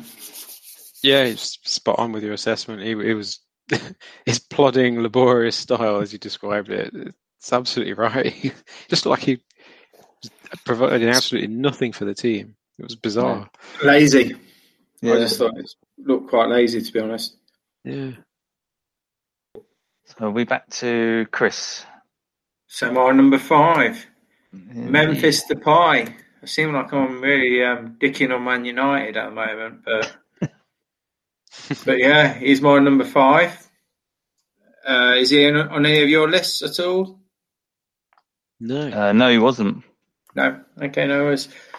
So yeah, he was signed by Man U in 2015 for 25 mil from PSV. Previous season finished top scorer with 22 goals. You got to remember at the time he was only 21. Manager Louis van Gaal said he was forced into signing him early due to PSG, sniffing around him. In his first season, Man United came 5th in the league, but there was competitions for places with obviously Wayne Rooney, Anthony Martial. Depay made 27 starting appearances plus 18 as a sub, but only scored 7 goals, 5 of them in Europe. And he was given the actual nickname called European Danger Man. Following season, like I said before, with other people, Van Gaal left and Jose Mourinho came in. Zlatan Ibrahimovic joined the club. And I don't think Jose agreed with the way that Memphis played. So he only got 4 subs appearances. So he then just went off to Lyon in January 2017 for 17 million. Obviously, Depay is quite, or I should say, very flamboyant. He's even nutmegged an opposition with a Rabuna once. Was very self-confident in his own abilities, and he's even got a rap contract as well out of football. There you go, a bit more about him. He basically said that he was a bit too young to move to United at 21. He's now matured a lot more, and he wished he moved to Manchester probably a bit more later in his career. But I put him at number 5 because, you pay 25 million, it's quite a lot of money. And it didn't quite work out for Man U or Memphis, so that's why I put him there. For some reason, I always thought he did all right at Manchester United, but maybe. I don't think he quite... I think he did all right in Europe, didn't he, for them? Yeah, that's right. Yeah, it might be why I'm thinking, yeah. Yeah, his Premier League style, it wasn't quite right. I mean, to be honest, I quite rate him as a player. I think he's possibly a Premier League player, but again, he's got that streak in him where he's a little bit hit and miss. I don't know whether that would go down well with a lot of managers, if you know what I mean. Very flamboyant, I think, is the best way we can call him. Okay, Dan. All right, I'm going to take my jab at Man United now. I'm going for Alexis Sanchez. Well, numero uno. It's my number 1. Okay. Sorry, Dan. Yeah, I hope your top 3 is that good because you've just taken my 2 and 1 out of the water, mate. So. That's pretty good. Guess we'll be hearing from Dan later then. Yeah. Okay, number 5 for me, I've gone with Andy Carroll. He was considered, but I thought, no. Yeah, he was close, but didn't quite make the cut. Yeah, I will be honest. He was in danger of going off my list, but in the end, I've stuck at number 5. So he was signed for, at the time, a British transfer record of 35 million when he moved from Newcastle to Liverpool. Obviously, Liverpool just sold Torres to Chelsea. More on that later. And they apparently crunched the data with their Moneyball tactics and found that Andy Carroll's ability to score headed crosses to be worth £35 million. Personally, I think they probably went to Newcastle with something like 20 million. And Newcastle went, well, we know you got 50 million, so we'll meet you in the middle. That's probably what happened. And to be fair, Andy Carroll's a good player, and he's a great header of the ball. Whether he ended up being £35 million worth, probably not, which is why he's my number 5. He scored. He'd scored 11 goals that season for Newcastle in their first campaign back. And I think he scored twice for Liverpool, only playing 9 times after his signing in that first season. And his second season was slightly better. He scored 9 times in 47 appearances in all competitions. But for me, I mean, yeah, that's not great. But for me, obviously, watched a lot of Liverpool at the time. The problem was he was a bit like Benteke. He was signed to score header goals. Really, that's his strength. Liverpool didn't ever put a cross in the box. I remember watching Liverpool those 2 seasons. Even with Stuart Downing, never once put a cross in the box. But that's the outrageous thing. You buy Stuart Downing, he's a quality crosser of the ball. No. But all he wanted, all Stuart Downing wanted to do was pass inside and score a goal. Liverpool's ethos was to play a pass into the middle instead of whipping a ball in. It's just madness. The only reason I left him out, to be honest, is because of the goals he actually scored for Liverpool. Didn't he score in a semi-final of the FA Cup, the winner against Everton, was it? Yeah. I mean, people. I mean, I've doing the research. I've read articles. People have put Carroll down as the biggest flop of the Premier League. No chance, because he's a good player. Like I said, his price was inflated because everyone knew Liverpool had a bit of money. Yeah, and I left him off as well because he had some injuries. Yeah, there is obviously that as well. But I do think he probably came a bit too early in his career. Yeah, always injuries were an issue with him, wasn't it? Like even when you saw at West Ham, had a great run in the team sometimes, scoring a few goals, and an injury would then knock him back a couple of months or a couple of weeks. And that's the problem. It's just a shame, really, to be honest. I think there's always a good plan B with him, but he was never quite a Liverpool signing, though, was he? I've always liked him as a player, and I was quite happy when we signed him. It's just sort of the money side of it, and whether he would fit with Liverpool. It just never sat right with me. Yeah, exactly. I thought if I left him off, I'd get ridiculed by you two, but beat me to it. Didn't want to be Liverpool biased.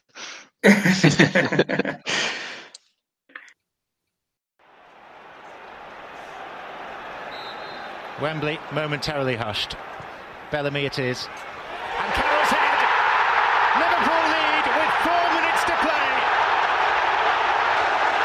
It's Carroll the man to send Liverpool into Wonderland. I've got to say, John, I know what we say about this kid.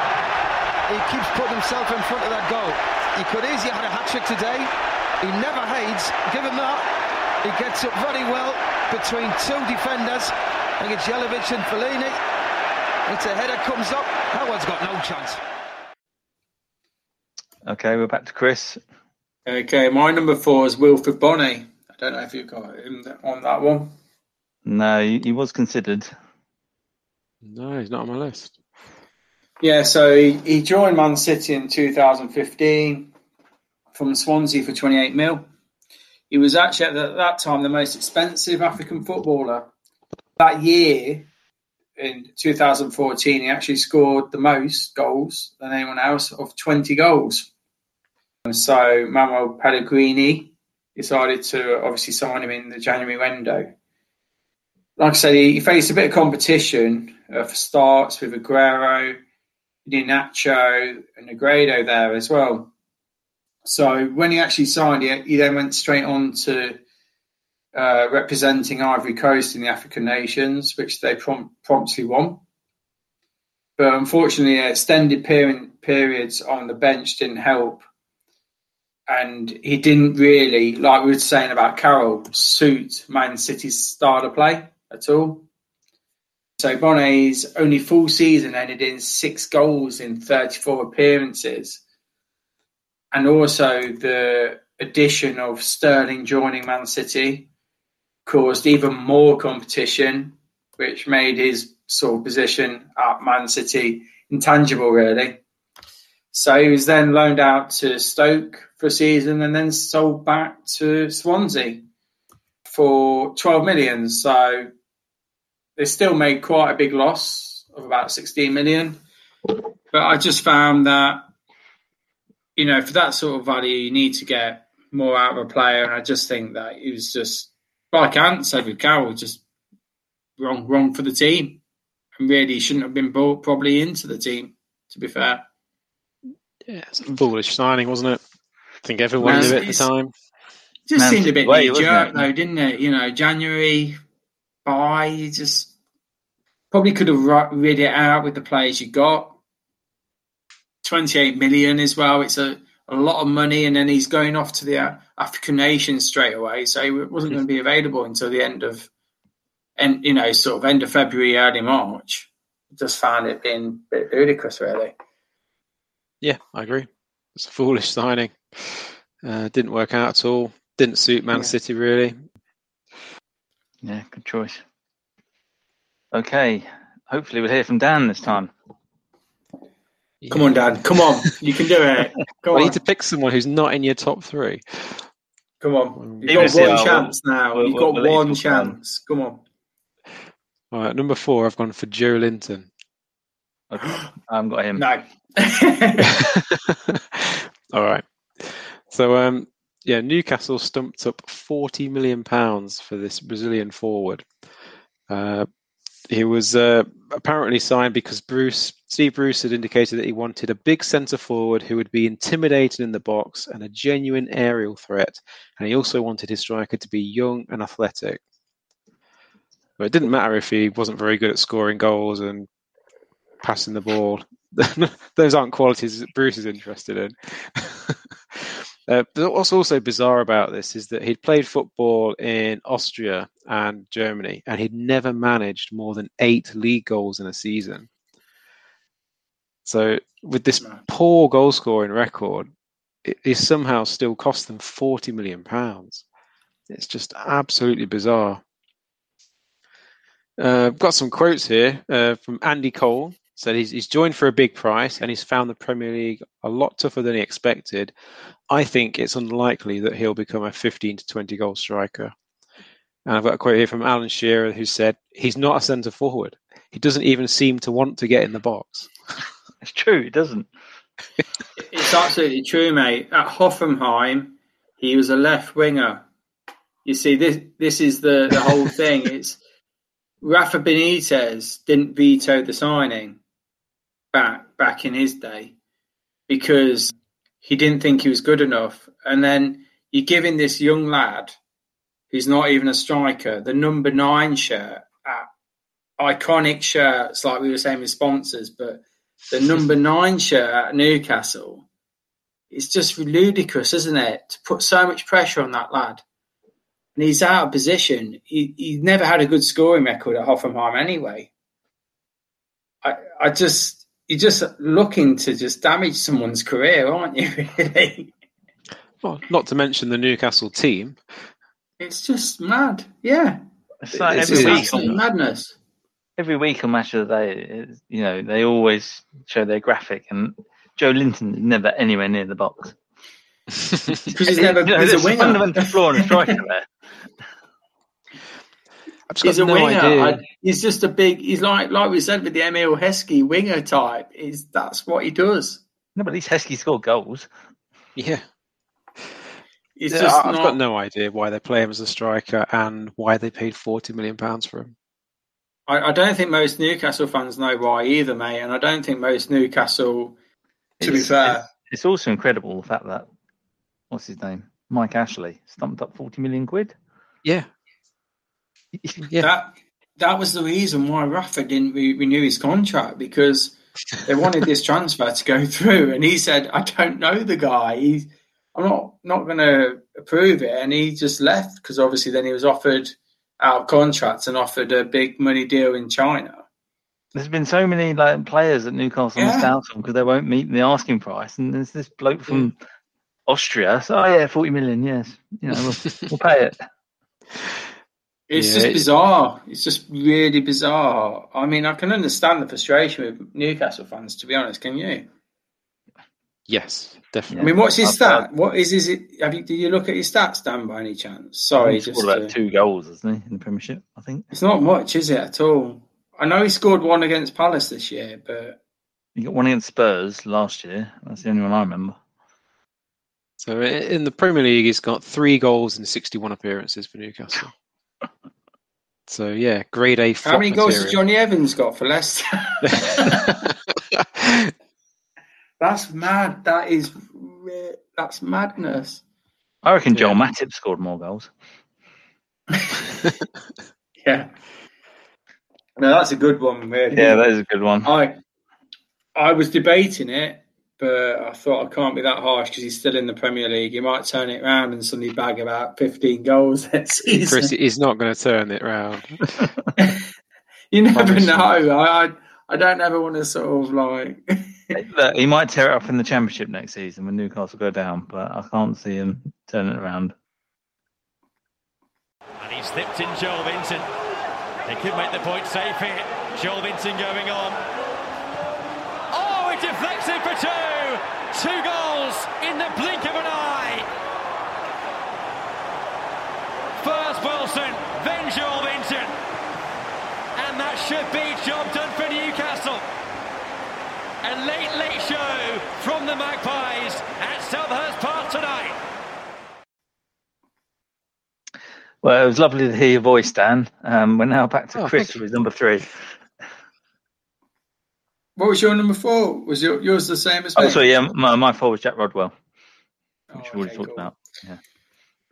My number 3 is Danny Drinkwater. Oh, yeah. I left him off. You left him off, fair enough. I mean, to be fair, he was on our list for best one-season wonders, actually. I think, Dan, you put him on there. I did, yes, that's right. Yeah. That's why I left him off. Yeah, so obviously we're moving on from his Leicester Championship winning season, where he linked with, obviously, Kante.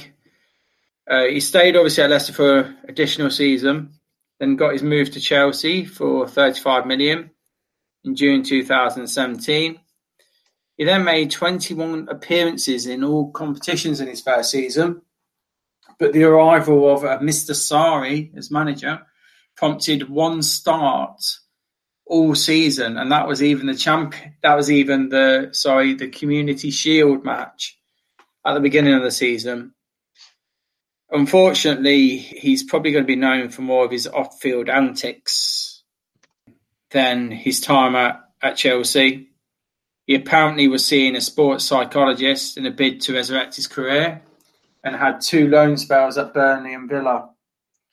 Some of his off-field antics were interesting. He was given a 20-month driving ban in 2019 after ploughing his Range Rover through a wall twice, the legal limit. And then also, again, for headbutting former teammate Jota during a training session with Villa. He was then involved in a brawl outside a nightclub after being caught on film appearing to headbutt another footballer.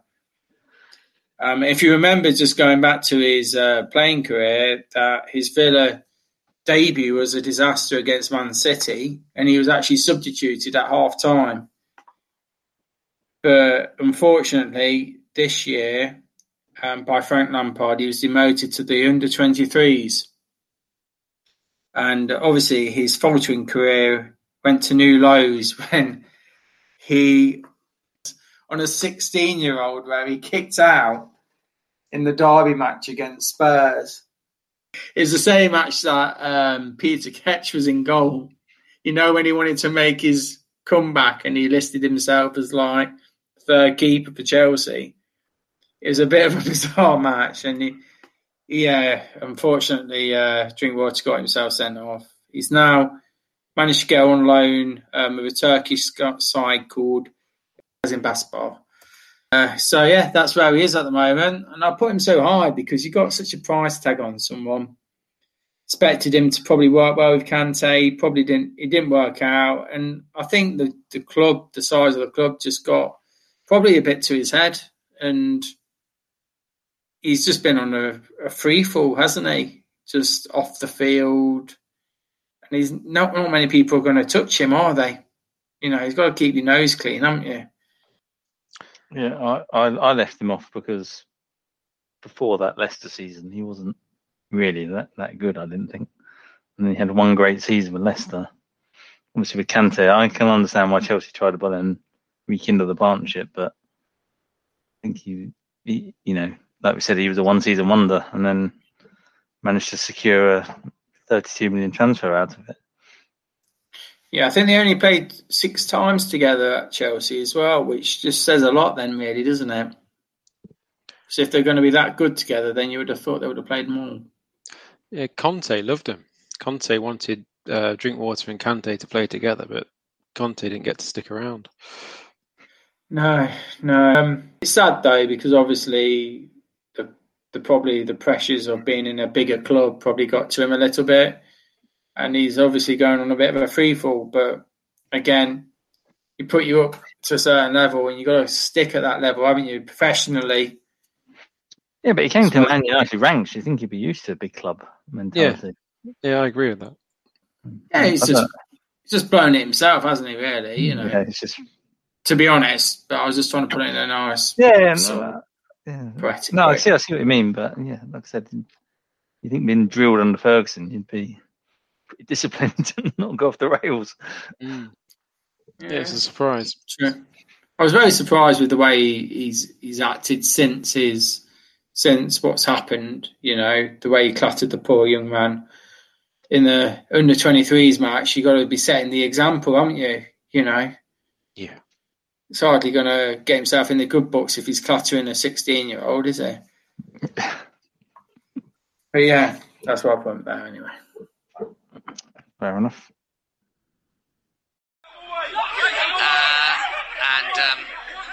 Referee, good luck with this one. Well, Toby Amolu's run about 50 yards just to start pushing people around, and Danny Drinkwater's reaction is not one of because the challenge that came in to start with from Alfie Devine was dirty. It was wrong. I mean, it was a foul, and all day long it was a foul, but I think there's a massive overreaction here, and you would hope that Danny, being a seasoned pro, wouldn't react like that. You'd also hope the referee wouldn't just stand back and watch it. Just get in there and break them up. Yeah. Goodness me. Okay, Dan, what have you got for us? So number 3. Right, number 3, I've gone for Claudio Bravo.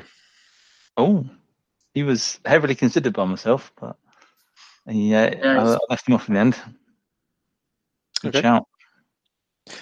So yeah, this is a Man City goalkeeper that they signed for £17 million from Barcelona. And he made his debut in a 2-1 triumph over Manchester United, although he was at fault for the Man United goal and received widespread criticism for his performance, where he flapped it across and the United striker struck it into an empty net. But upon his following that, on his return to the Nou Camp in a Champions League match, he was sent off for handling the ball outside the box in a 4-0 defeat. And then following on from this, there were a number of high-profile errors in his game, including being beaten by all 6 shots on target in his previous appearances for Manchester City to that point. And eventually he was dropped to the bench in 2017 with Willy Caballero taking his place. Despite all this, Pep Guardiola kept backing his goalkeeper, and there's one match where he was being criticised and he said that's the best performance I've seen for a goalkeeper in some time, focusing not on his shot stopping ability but his passing with the ball, which I think must have been quite hard for some Man City fans to stomach. There's a match in 2019 where he had already been replaced in goal by Ederson at this point. Ederson was injured during the game. A Champions League match against Atalanta, he came on as a half-time substitute. And he was actually sent off in the 81st minute for a foul. And Kyle Walker had to go in goal for Man City. So another embarrassing mistake from Bravo, resulting in the image of Kyle Walker in goal. But Bravo's general deficiencies under the high ball being put into the box and his shot stopping, they flared again as we saw a match against Burnley, where there was a flick on at the near post and the ball looped over him. He flapped at it and then the punch didn't go far enough and Burnley struck it into the empty net again. It's just repeatedly with Bravo, mistake after mistake. And I think this all capped off with a 4-0 defeat against Everton, where Bravo's indecisiveness allowed for Tom Davis to be played deep inside the penalty box and just having to chip it over the keeper after Bravo was caught in 2 minds as to whether to come for it or not. And then for the final goal, Lookman was at a tight angle and he managed to put it between Bravo's legs. And that was the fourth goal in a 4-0 drumming against Everton. I mean, just drop so many clangers and be so bad for £17 million. It's just embarrassing. It's like Taibbi, where we made fun of him on our flops list from a few years earlier. For me, it's just comical how bad this guy was. To be fair, I totally forgot, but when you said about his stats, it was ridiculous, wasn't it? Like the save percentage was like, I don't think he even got up to any percentage. Yeah. You know, I mean, you got to credit the Man City defence, because any shot that came to him, he was going to concede, wasn't it? It was just unbelievable. And he shot on target. He did gather quite a bit of a cult status in the cup competitions, though. He made a few important saves, I read. Penalty saves. Yeah, penalty saves. But in terms of you're right, in terms of Premier League, he was awful. Okay, so my number 3 is another goalkeeper, which you may know. Kepa Arrizabalaga. Yeah, I've put him at my number 1. Okay, I'll let you do the talking. Okay, so he signed for Chelsea in 2018 for £71.6 million, which made him the world's most expensive goalkeeper. So yeah, on this flop list, we're talking about the world's most expensive goalkeeper now. Courtois had just left for Real Madrid, so he had big boots to fill. And he was signed for his speed, agility, shot-stopping ability, quick reflexes, and brilliant saves that he was making in Spanish football. He was also known for his footwork and his distribution and his skill on the ball. So all these qualities, Chelsea decided £71.6 million was the price they had to pay to get this world-class goalkeeper. He made a understated start initially, but then the problems seemed to surface in the 2019 League Cup final, where he was thought to be injured and suffering from cramp. So they tried to make a substitution, and being kind to Kepa, we could say it was a communication breakdown where he didn't leave the pitch. Many pundits thought he was out of order for refusing to be substituted. He was reprimanded after the match and dropped from the team, and this seemed to spark a dip in confidence where he was playing second fiddle to, again, Willy Caballero.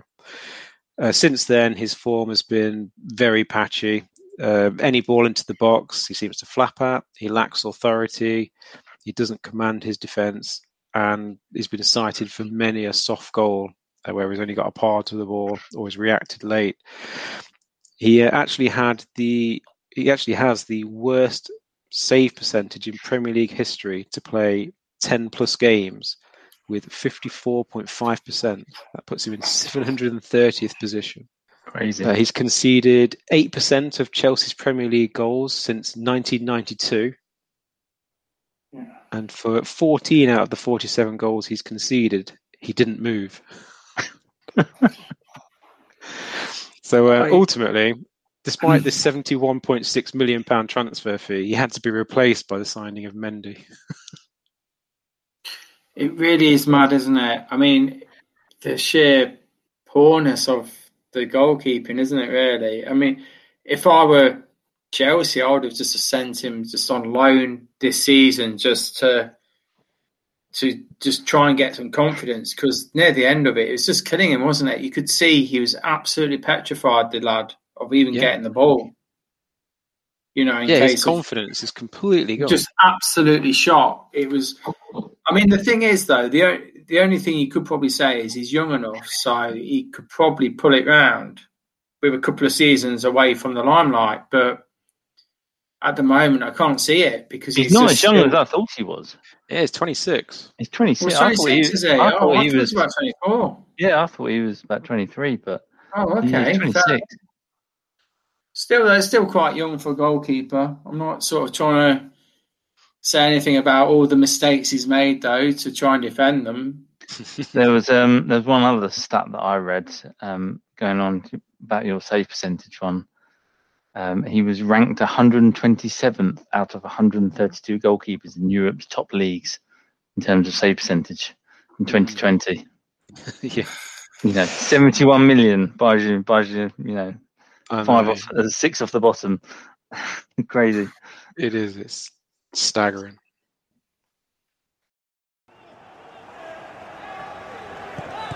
It's given by Kepa. Arisa Balaga, another catastrophe for him, and Sadio Mane has his second. And it's totally gift-wrapped by the goalkeeper. Look at that reaction to giving the ball away, the anger, then the anticipation. Forget Kepa, we know he takes a chance. Mane knows he takes a chance. It's brilliant from the Liverpool forward. Chris, number 2, please. Mine's Fernando Torres. Okay, so obviously Torres was bought in January 11 for 50 million from Liverpool. He had a fantastic record in the previous clubs he went to. So at Atletico, he scored 91 goals in 244 appearances. And Liverpool was an amazing 81 goals in 142 games for them. But unfortunately, his tenure didn't start very well. Failed to score for the first 903 minutes for Chelsea. He eventually scored against West Ham. However, that was the only one that he scored for the half season he was there for. But then, the following season, against Barcelona, he scored that goal. So the Blues were down to 10 men and winning away goals. Demetrio brought on Torres for Drogba with 10 minutes to go. Then scored the winner to send Chelsea through to the final, which they ended up winning on penalties. Unfortunately, that season only averaged 1 goal in 5 games. The next couple of seasons were much the same, but had a really good record in Europe with 1 goal in every 2 games. Did quote on an interview that he said about joining Chelsea and his time at Chelsea that he needed to find his own way, and that was to go to Chelsea. He thought that was the club to offer him more chances of winning trophies. It was maybe his fault for not being able to adapt quicker. This is on his lack of success at Chelsea. I had good moments, but I wasn't consistent. If you're not performing every week, then someone will come in. I'll always say it was my fault. I was old enough to find solutions, but didn't do. I won the trophies, but I didn't do it every week. Carlo Ancelotti was the manager that I signed.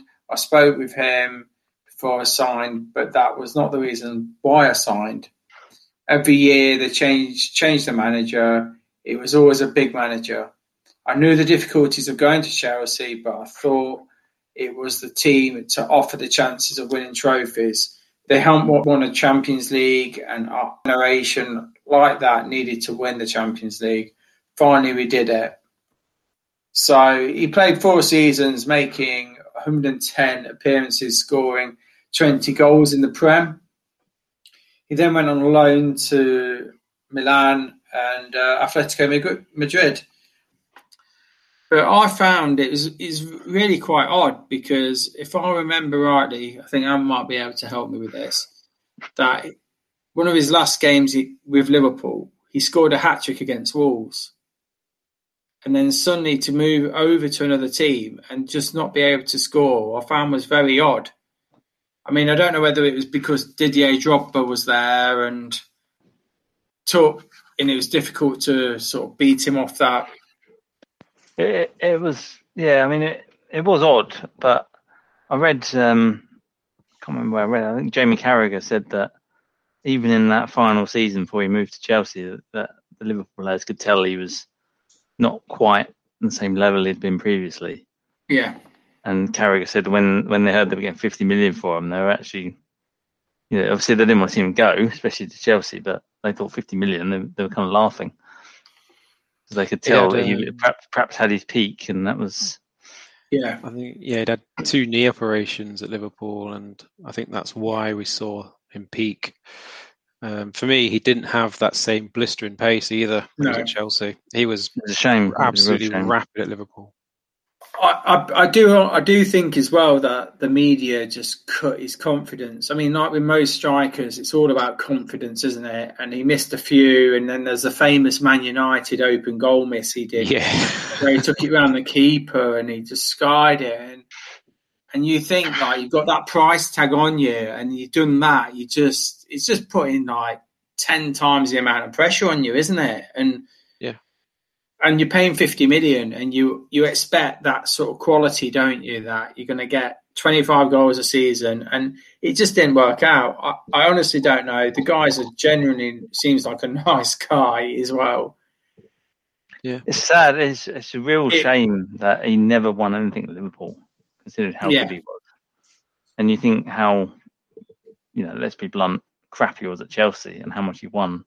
It's almost like the opposite, All the trophies he won at Chelsea, he probably should have won at Liverpool. Yeah, it's like but the weird thing you'll say though, he will go down in folklore for that Barcelona game.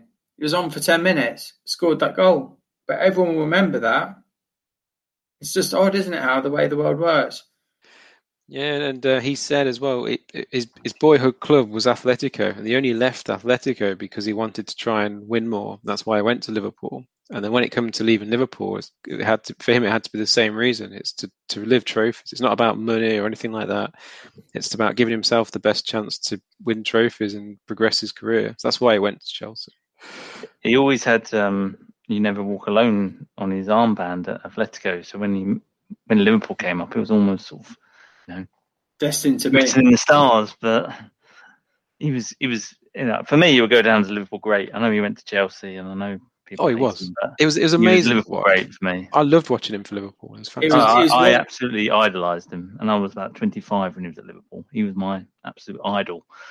Yeah, I'm not afraid to admit that. I had an idol at the age of 25. But it's just such a fall from grace, though, wasn't it? That's the thing. It was just suddenly you got someone who's on 20-odd goals a season, and then it's just suddenly whittled straight down, didn't it? And it's just... In some ways, I'm glad. In other ways, it's sad. That's such a great player. It's such a fall from grace. Yeah, it's just a capitulation, wasn't it? Really. I honestly, I thought I'd seen it all over the years, but... I mean, it's a great run. Fantastic run. He's onside by Miles, and you think that's great feet round the keeper. An empty net. I mean, how empty a net do you need it to be? How big does the target need to be? Just when you thought Fernando Torres, after scoring a wonderful goal, his fortunes were changing.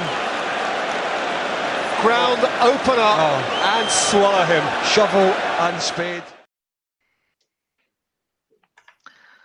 Okay, Dan, what's your number 2? Right, number 2, I've gone for Iliaquim Mangala. He was a special mention for me. Okay. It was him or Mendy, and I chose Mendy. Fair enough. Okay. So, Mangala, he was signed in 2014 by Man City for £42 million. Which at the time made him the most expensive defender in the history of football. So he'd impressed in Porto by dominating the Portuguese league, but as we've heard already, dominating in a league like Portugal or the Dutch league doesn't necessarily mean that you're going to have the same success in the Premier League. He lined up there alongside Vincent Kompany for his debut, and initially pundits described the pair as colossal. Both very big units and very imposing figures. But then, however, 6 days later, in a 4-2 win over Hull City, he managed to score an own goal and concede a penalty. So the cracks were already starting to appear. There was a lot of media criticism of his positioning and his slow reactions. But Manuel Pellegrini said, "We continue to trust him because he is a very good player who has had very bad luck." But the bad luck seemed to continue. The performances didn't improve, and eventually he lost his place in the team, and he didn't last the course. So that's all I've got on him, I'm afraid, because he didn't go on to do anything more in his career really either. That's fair enough. He went from £42 million, the most expensive defender in the world, to just dropping off the face of the earth. Yeah, pretty much. Yeah, I mean, like I said, I left him off because he was just the same as several other Man City and Chelsea defenders. I did like once though that Man City were having their defensive troubles, and he was at centre back with John Stones, who was also having a patchy form at the time. And someone pointed out this is the most expensive defensive partnership that's ever played in the game of football. And look how bad they're playing. Okay, so that leaves the number 1 spot. Dan's already mentioned Kepa, and me and Chris have both said Alexis Sanchez. Do you want me to do talking for this one, Chris? If you don't mind, mate, please. Well, I don't feel like I've spoken since about the 5th one. Yeah, so Alexis Sanchez, I mean, he didn't really move any sort of big money. He was part of a swap move with Henrik Mkhitaryan going the other way. But it's the fact that United reportedly agreed to hand over £391,000 per week salary with a £75,000 appearance bonus and a 1.1 million annual bonus on top of that. And, this is Alexis Sanchez. This is a guy who was absolutely phenomenal for Arsenal. He scored 80 goals in 106 appearances. Became their standout player for 3.5 years. And he moved to Man United and he got 5 goals in 45 outings, which, we speak of Torres on a drop-off, but I think this is just, if not worse, to be honest. For whatever reason, it's not worse. It's a lot worse. Oh, sorry. I mean, I think Man City, who obviously linked with him as well at the time, I think they did well to get out of that deal, to be honest. So it didn't work out for Manchester United. He went to Inter Milan on loan. I haven't done my research that well, but I don't think he was particularly that great there, and they made him permanent. But the whole time he was at Old Trafford, he earned 59 million. So basically, each goal cost them £19 million. Like I said, we've had players on this list gone for 50 odd million, but he didn't really go for that much. But the amount he must have cost Manchester United, definitely, it's phenomenal. This is why I've got him at number 1. I don't know if Chris. No, I mean I've got him because, however, I've looked at a few articles, and you're looking at like 560 grand a week this guy was on. Guess how many games he actually completed during his tenure there? 1. 10. 10 games. Yeah, but he always used to get subbed off, even at Arsenal. He never had good stamina, did he? But still, mate, it's, you're paying that guy that much money. I know it's Man. I think, to be honest, I'll be brutally honest, and I think his head was swayed with Man City, and Man City didn't want to agree to what he wanted. So Man U agreed, so he reluctantly went there. Well, the way I viewed it was both clubs were in for him, and he could have gone to Man City, who were top of the league, competing for trophies, played more attractive football. But Man United offered him more money, and he went to Man United. That was the way I looked at it, cynically. Well, apparently, like we know, there's the famous first day that he had there. Do you want me to give you the quote? In an interview with him directly, he said, the first days that I was with my colleagues, sometimes there are things that you do not realise until you arrive. The first training I had, I realised many things. I came home and I told my representative, can't the contract be terminated to return to Arsenal? They started laughing, and I told them that something did not sit right with me. It had already been signed. So this was the first day of trading. He didn't agree to it. Or he didn't agree to their ethos. Yeah. I guess. But it's just strange. I just don't get it. I mean, like you said, he scored 5 goals in 45 games, 9 assists. Both managers, Mourinho and Solskjaer, could not apparently motivate him. So basically, Mourinho tried to antagonise him to get him to play, and Solskjaer just ignored him. Apparently, when Sanchez missed a shot, he would blame the quality of pass from the likes of Rashford, Lingard or Martial. He claimed his movement was superior, that he could see storylines unfold on the pitch far quicker than any of his teammates. I just think he was a bit of a prima donna, but just didn't do what he said he was going to do. Yeah, you could be right. I've got a quote from Sanchez himself, who said, in a game against West Ham, I wasn't picked. That had never happened to me before as a player. It bothered me, and I said it couldn't be possible. Shows his arrogance then, don't it? Yeah. Yeah, that's how I put got here, massive arrogance. And I mean, to be fair, if you're sitting on whatever the figures are, I read various articles, it said 400 grand a week, 560. No matter what you're looking at, it's huge amounts of money. And he's just sitting there on the bench. He should be playing every minute of every game for that sort of money and doing major things for Man U, shouldn't he? But he just wasn't. Massive waste of money. I know it's a swap deal, but the amount of money they must have wasted on him is just... It's incredible, isn't it? Probably still paying his wages now. Yeah. Yeah. Paying it's it hard back, to offload mate. people when they're on that much. Liverpool are still playing Joe Coles, aren't they? More than likely.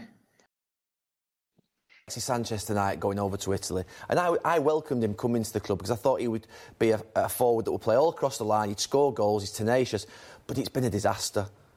He's been an absolute disaster. I mean, I have no idea what's happened to Alexis Sanchez. There must be two of them. The one that we saw playing for Barcelona and Arsenal for sort of like 5, 6, 7, 8 years. The one that's turned up in Manchester.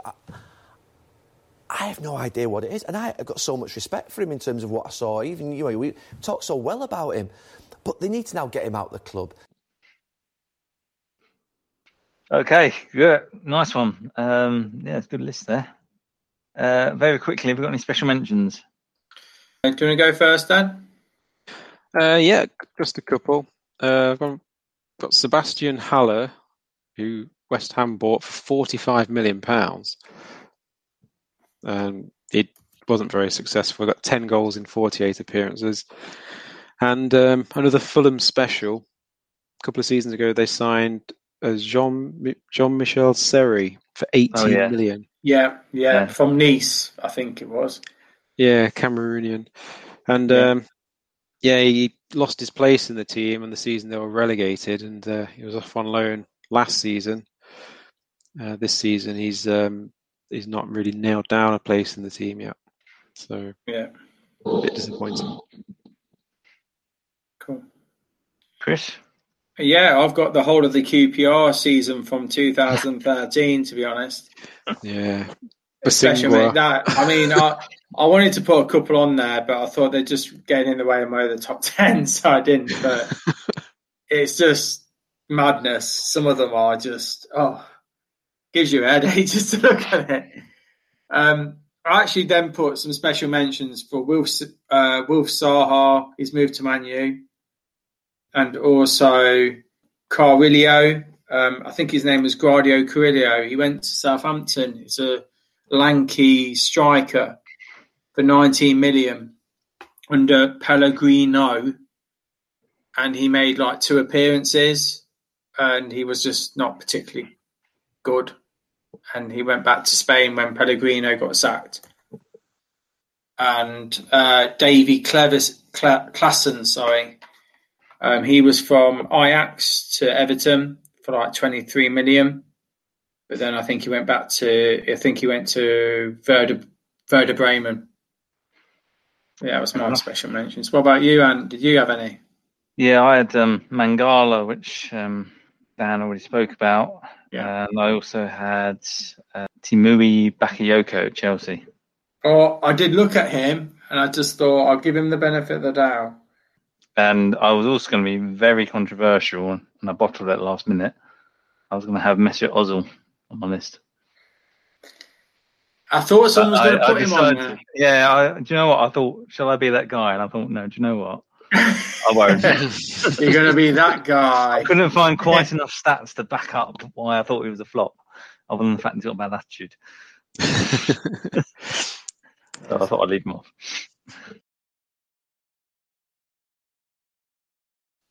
Okay, right. Dan, what we got on fantasy football? Right, fantasy football. So out in front, we've still got Mr. Clerc de Cruz, who's got a little 29-point cushion at the top of the table. And out of us three, Ant, you're out in front. You're in 13th place on 1,650 points. And then I'm in second in 23rd position, 1,556 points. So it's just over 100 points now, catching you up a little bit after I had an absolute shocker. I had a good week last week. Yeah, I know you did. I had an absolute shocker. And then, Chris, you're in 26th place. You're only 3 positions behind me. You're on 1,528 points. 28 points behind me. Not far away. Striking distance. Yeah, I'd say so. And our top scorer last week, it goes to a friend of mine who's been hoping to get a shout out for a while, Mr. Oliver Bray. Hey. Mr. Bray. Yeah, well, he bagged himself 70 points. He was helped out by Martinez in goal, Dallas in defence, got 2 points. Dunk got 6 points. Rafinha, 8 points. Lingard, 12 points.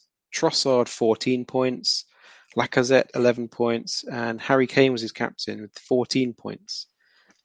Like me, he played his free hit last week. He got 70 points for it. I would like to add that I probably should have beat him. I got 62 points, and I had another 21 points on my bench in the form of Lingard and Lucas Moura. So I'm gutted I didn't beat him last week. I had Cresswell as captain. Ooh. He got 0 points. Actually, Ollie did have Cresswell and Target in his team, who got 0 points each, but he still got 70 overall. Fair play to him. Yeah. So yeah, all to play for. As we, I think we're on the home straight now, aren't we? We are. Yeah. Got some big games coming up as well. Definitely. But yeah, I'm still going to catch you, Ant. You probably will, mate. 106 points. I always have a end of season meltdown.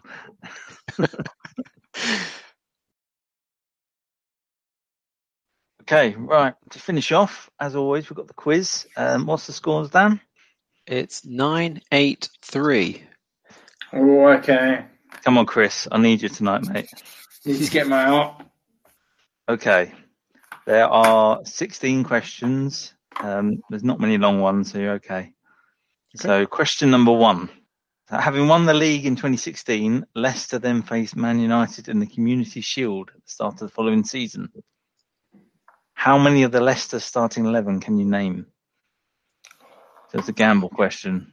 So I will come to Dan first. Go 5. Go on, I'll go 6. Okay. I'll have a go at 7. Ooh. You can gamble early doors, Chris? I'll have to No, wait. Go on, I'll go 8. Let's do it, man. Let's do 8. Go on, Chris. I'll let you name 8. Go on then, Chris. Okay. Where's Morgan? Yes. Kasper Schmeichel? Yes. Danny Simpson? Yes. Mark Albrighton? Yes. Jamie Vardy? Yes. Mahrez? Yes. Danny Drinkwater? Yes. One more. Oh, God.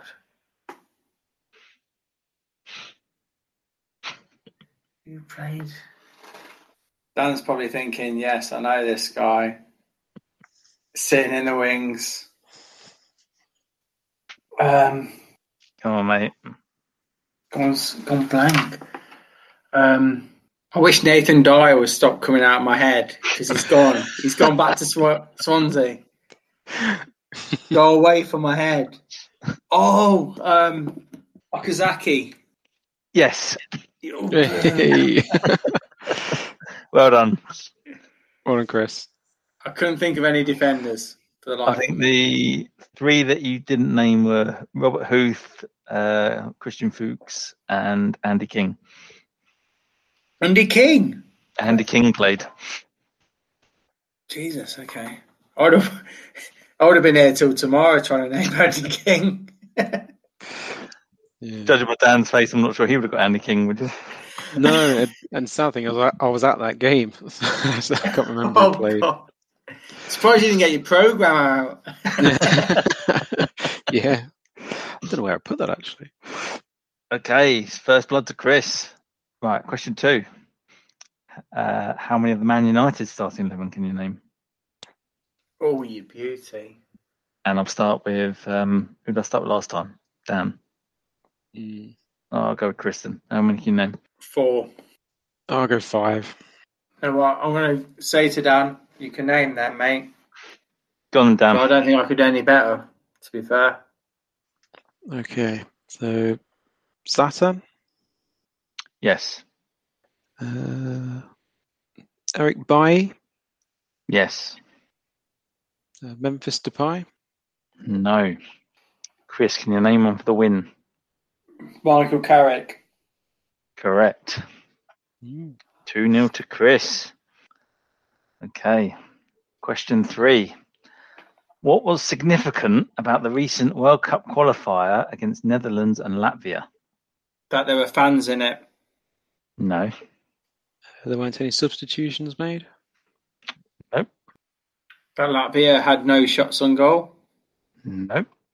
Nothing to do with the two teams, per se. That Ruben Van Nistelrooy made his debut as assistant manager. No. If he did, that's a good stat. But no, that's not the answer. Was it played in a different continent? No. That the Latvian coach was Dutch. No. I'll put you out of your misery because you'll be here all night. This was the first female to referee a World Cup qualifier.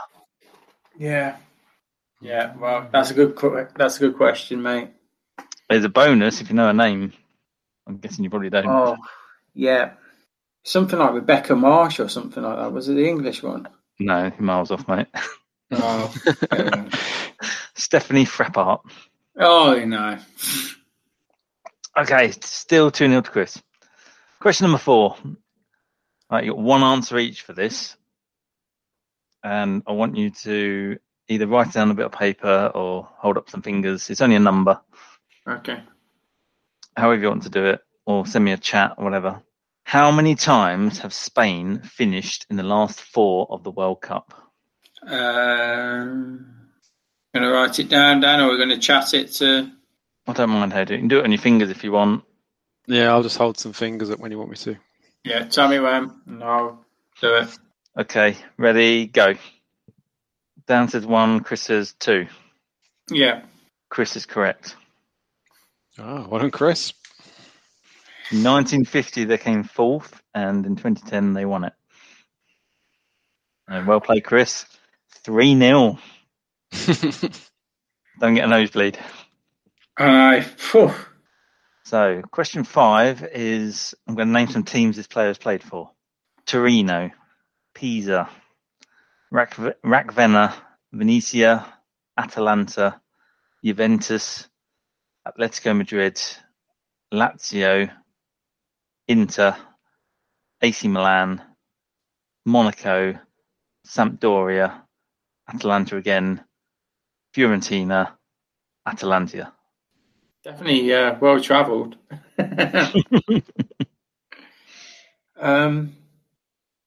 Gilardino? Nope. Signori? Nope. So he went to Monaco, did you say? Yeah, he was at Monaco for a bit. In one of his travels. Probably not his most well-known period. Okay. I'd say you're looking into AC Milan. Okay. Probably his best periods. And you went to Juventus as well, did he? Yeah, he played for Juventus. Very, very well-known player. Dino Baggio? Nope. Not a million miles off. No. About the right era, I'd say. Christian Vieri? Well done. Bloody hell, Chris, you've had your Weetabix today, mate. 4-0 up against Bam. Fucking hell. Just look. Question number 6. Who recently became Croatia's most capped player? Modric? Yes, well done, Dan. Comeback is on. Question number 7. Which part-time Isthmian Premier League side recently stunned Notts County on penalties to reach the FA Trophy final at Wembley after a 3-3 draw? Oh, Boris. I actually heard this on the news. Yeah, I did as well. I forgot. Brackley Town. No. To be fair, it's not a name that will immediately stick in your head. It sticks in my head because I know where it is. Yeah. Is it like Woolstone United? No. I'm out, mate. I can't No, remember. I don't know. Okay.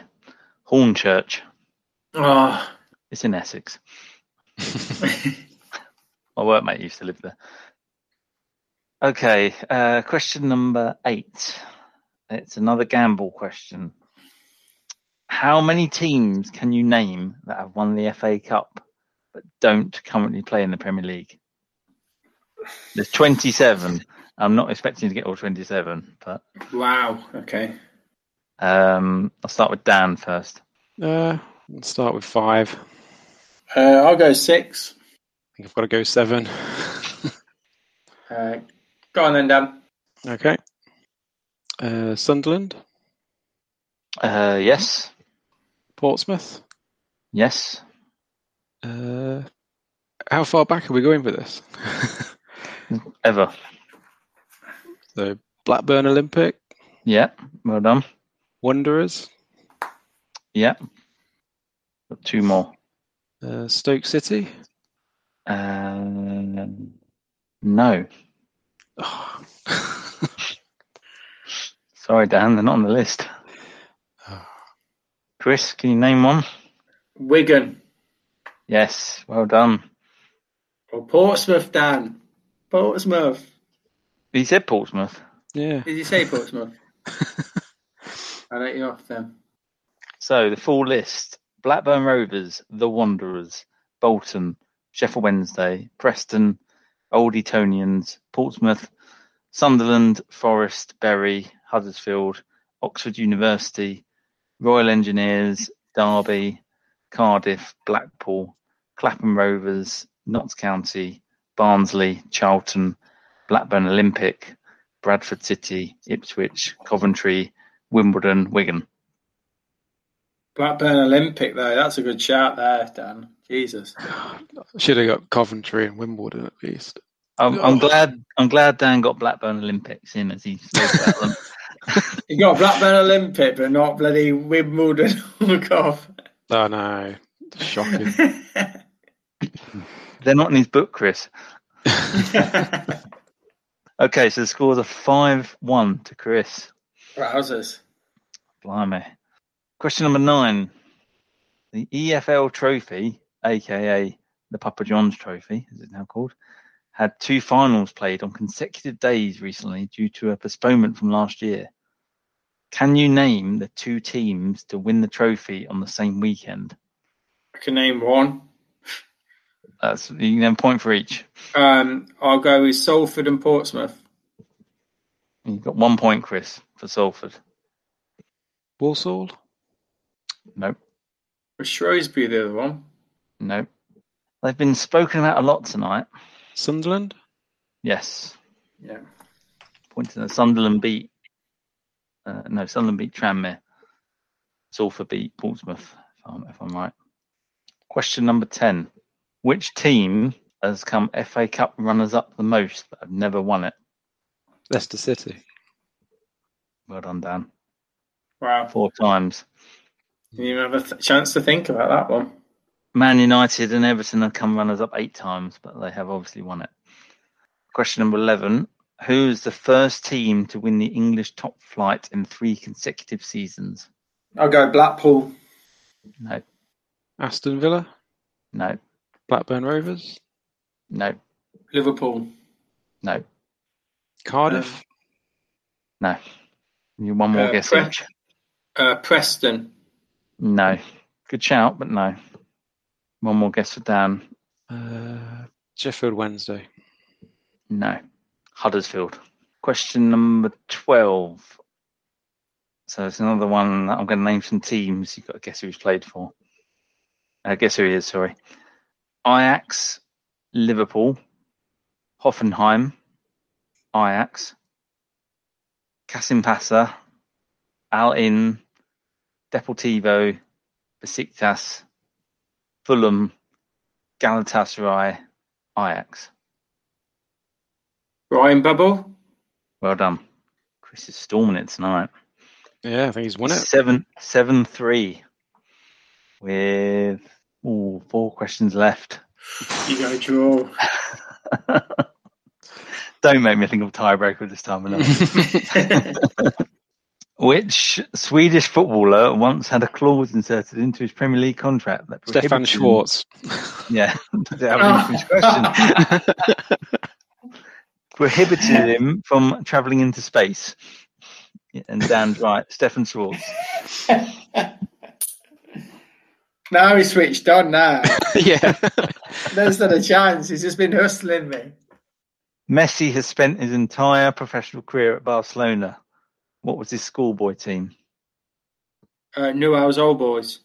Well done, Chris. I think you've sealed the win. Which team was the first from the UK to win the European Cup? Forest. No. Celtic. Yes. All right, last one. Make you think a bit. There are 3 teams that England have faced once or more in a World Cup tournament, and these 3 teams have a 100% record against England. Who are they? Belgium. No. France. No.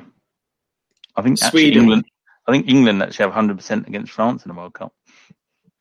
No, they don't. They're not. No, they had that Gerrard made that Zidane foul. thing, didn't they?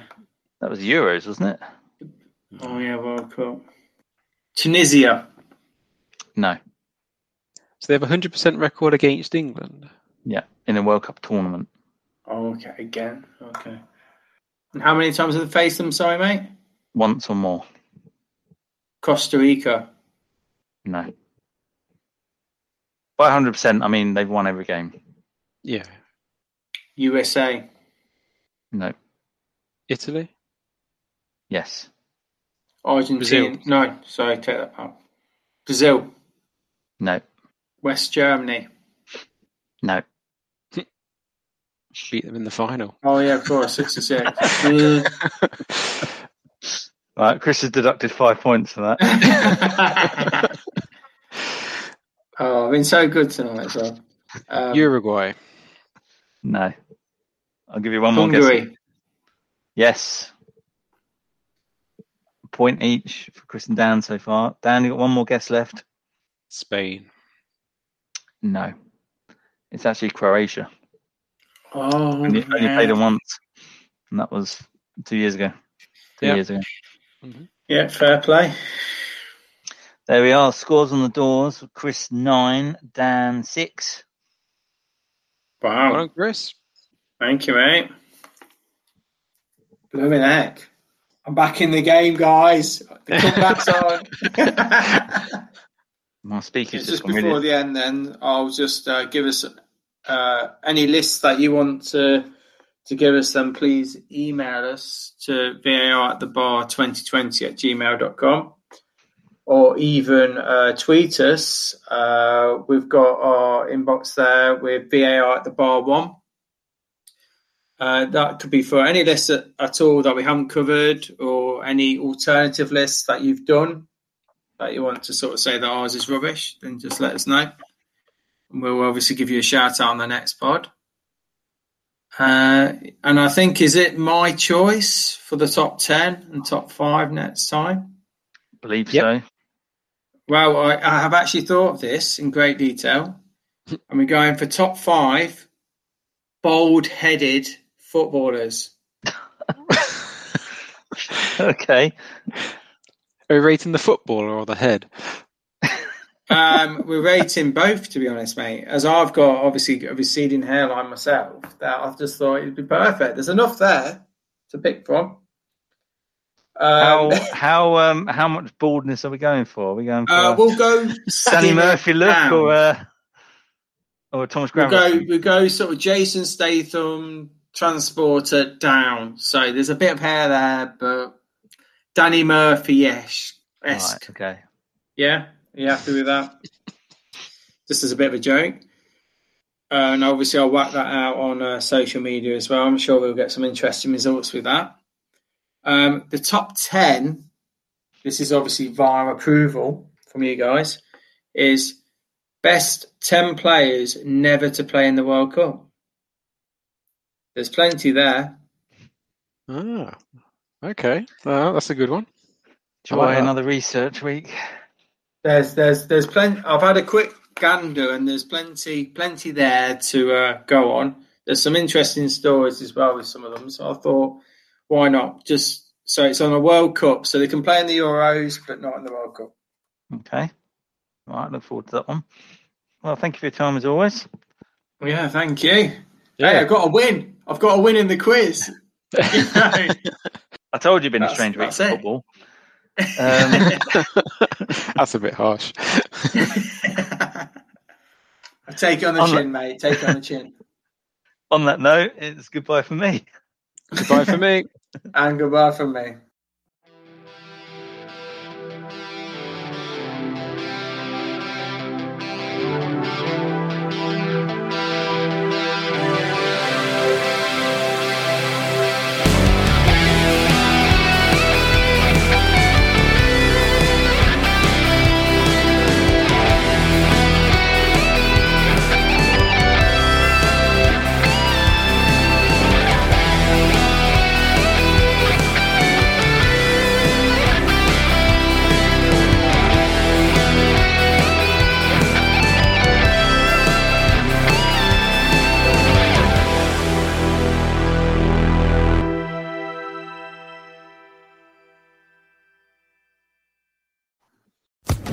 Social Podcast Network.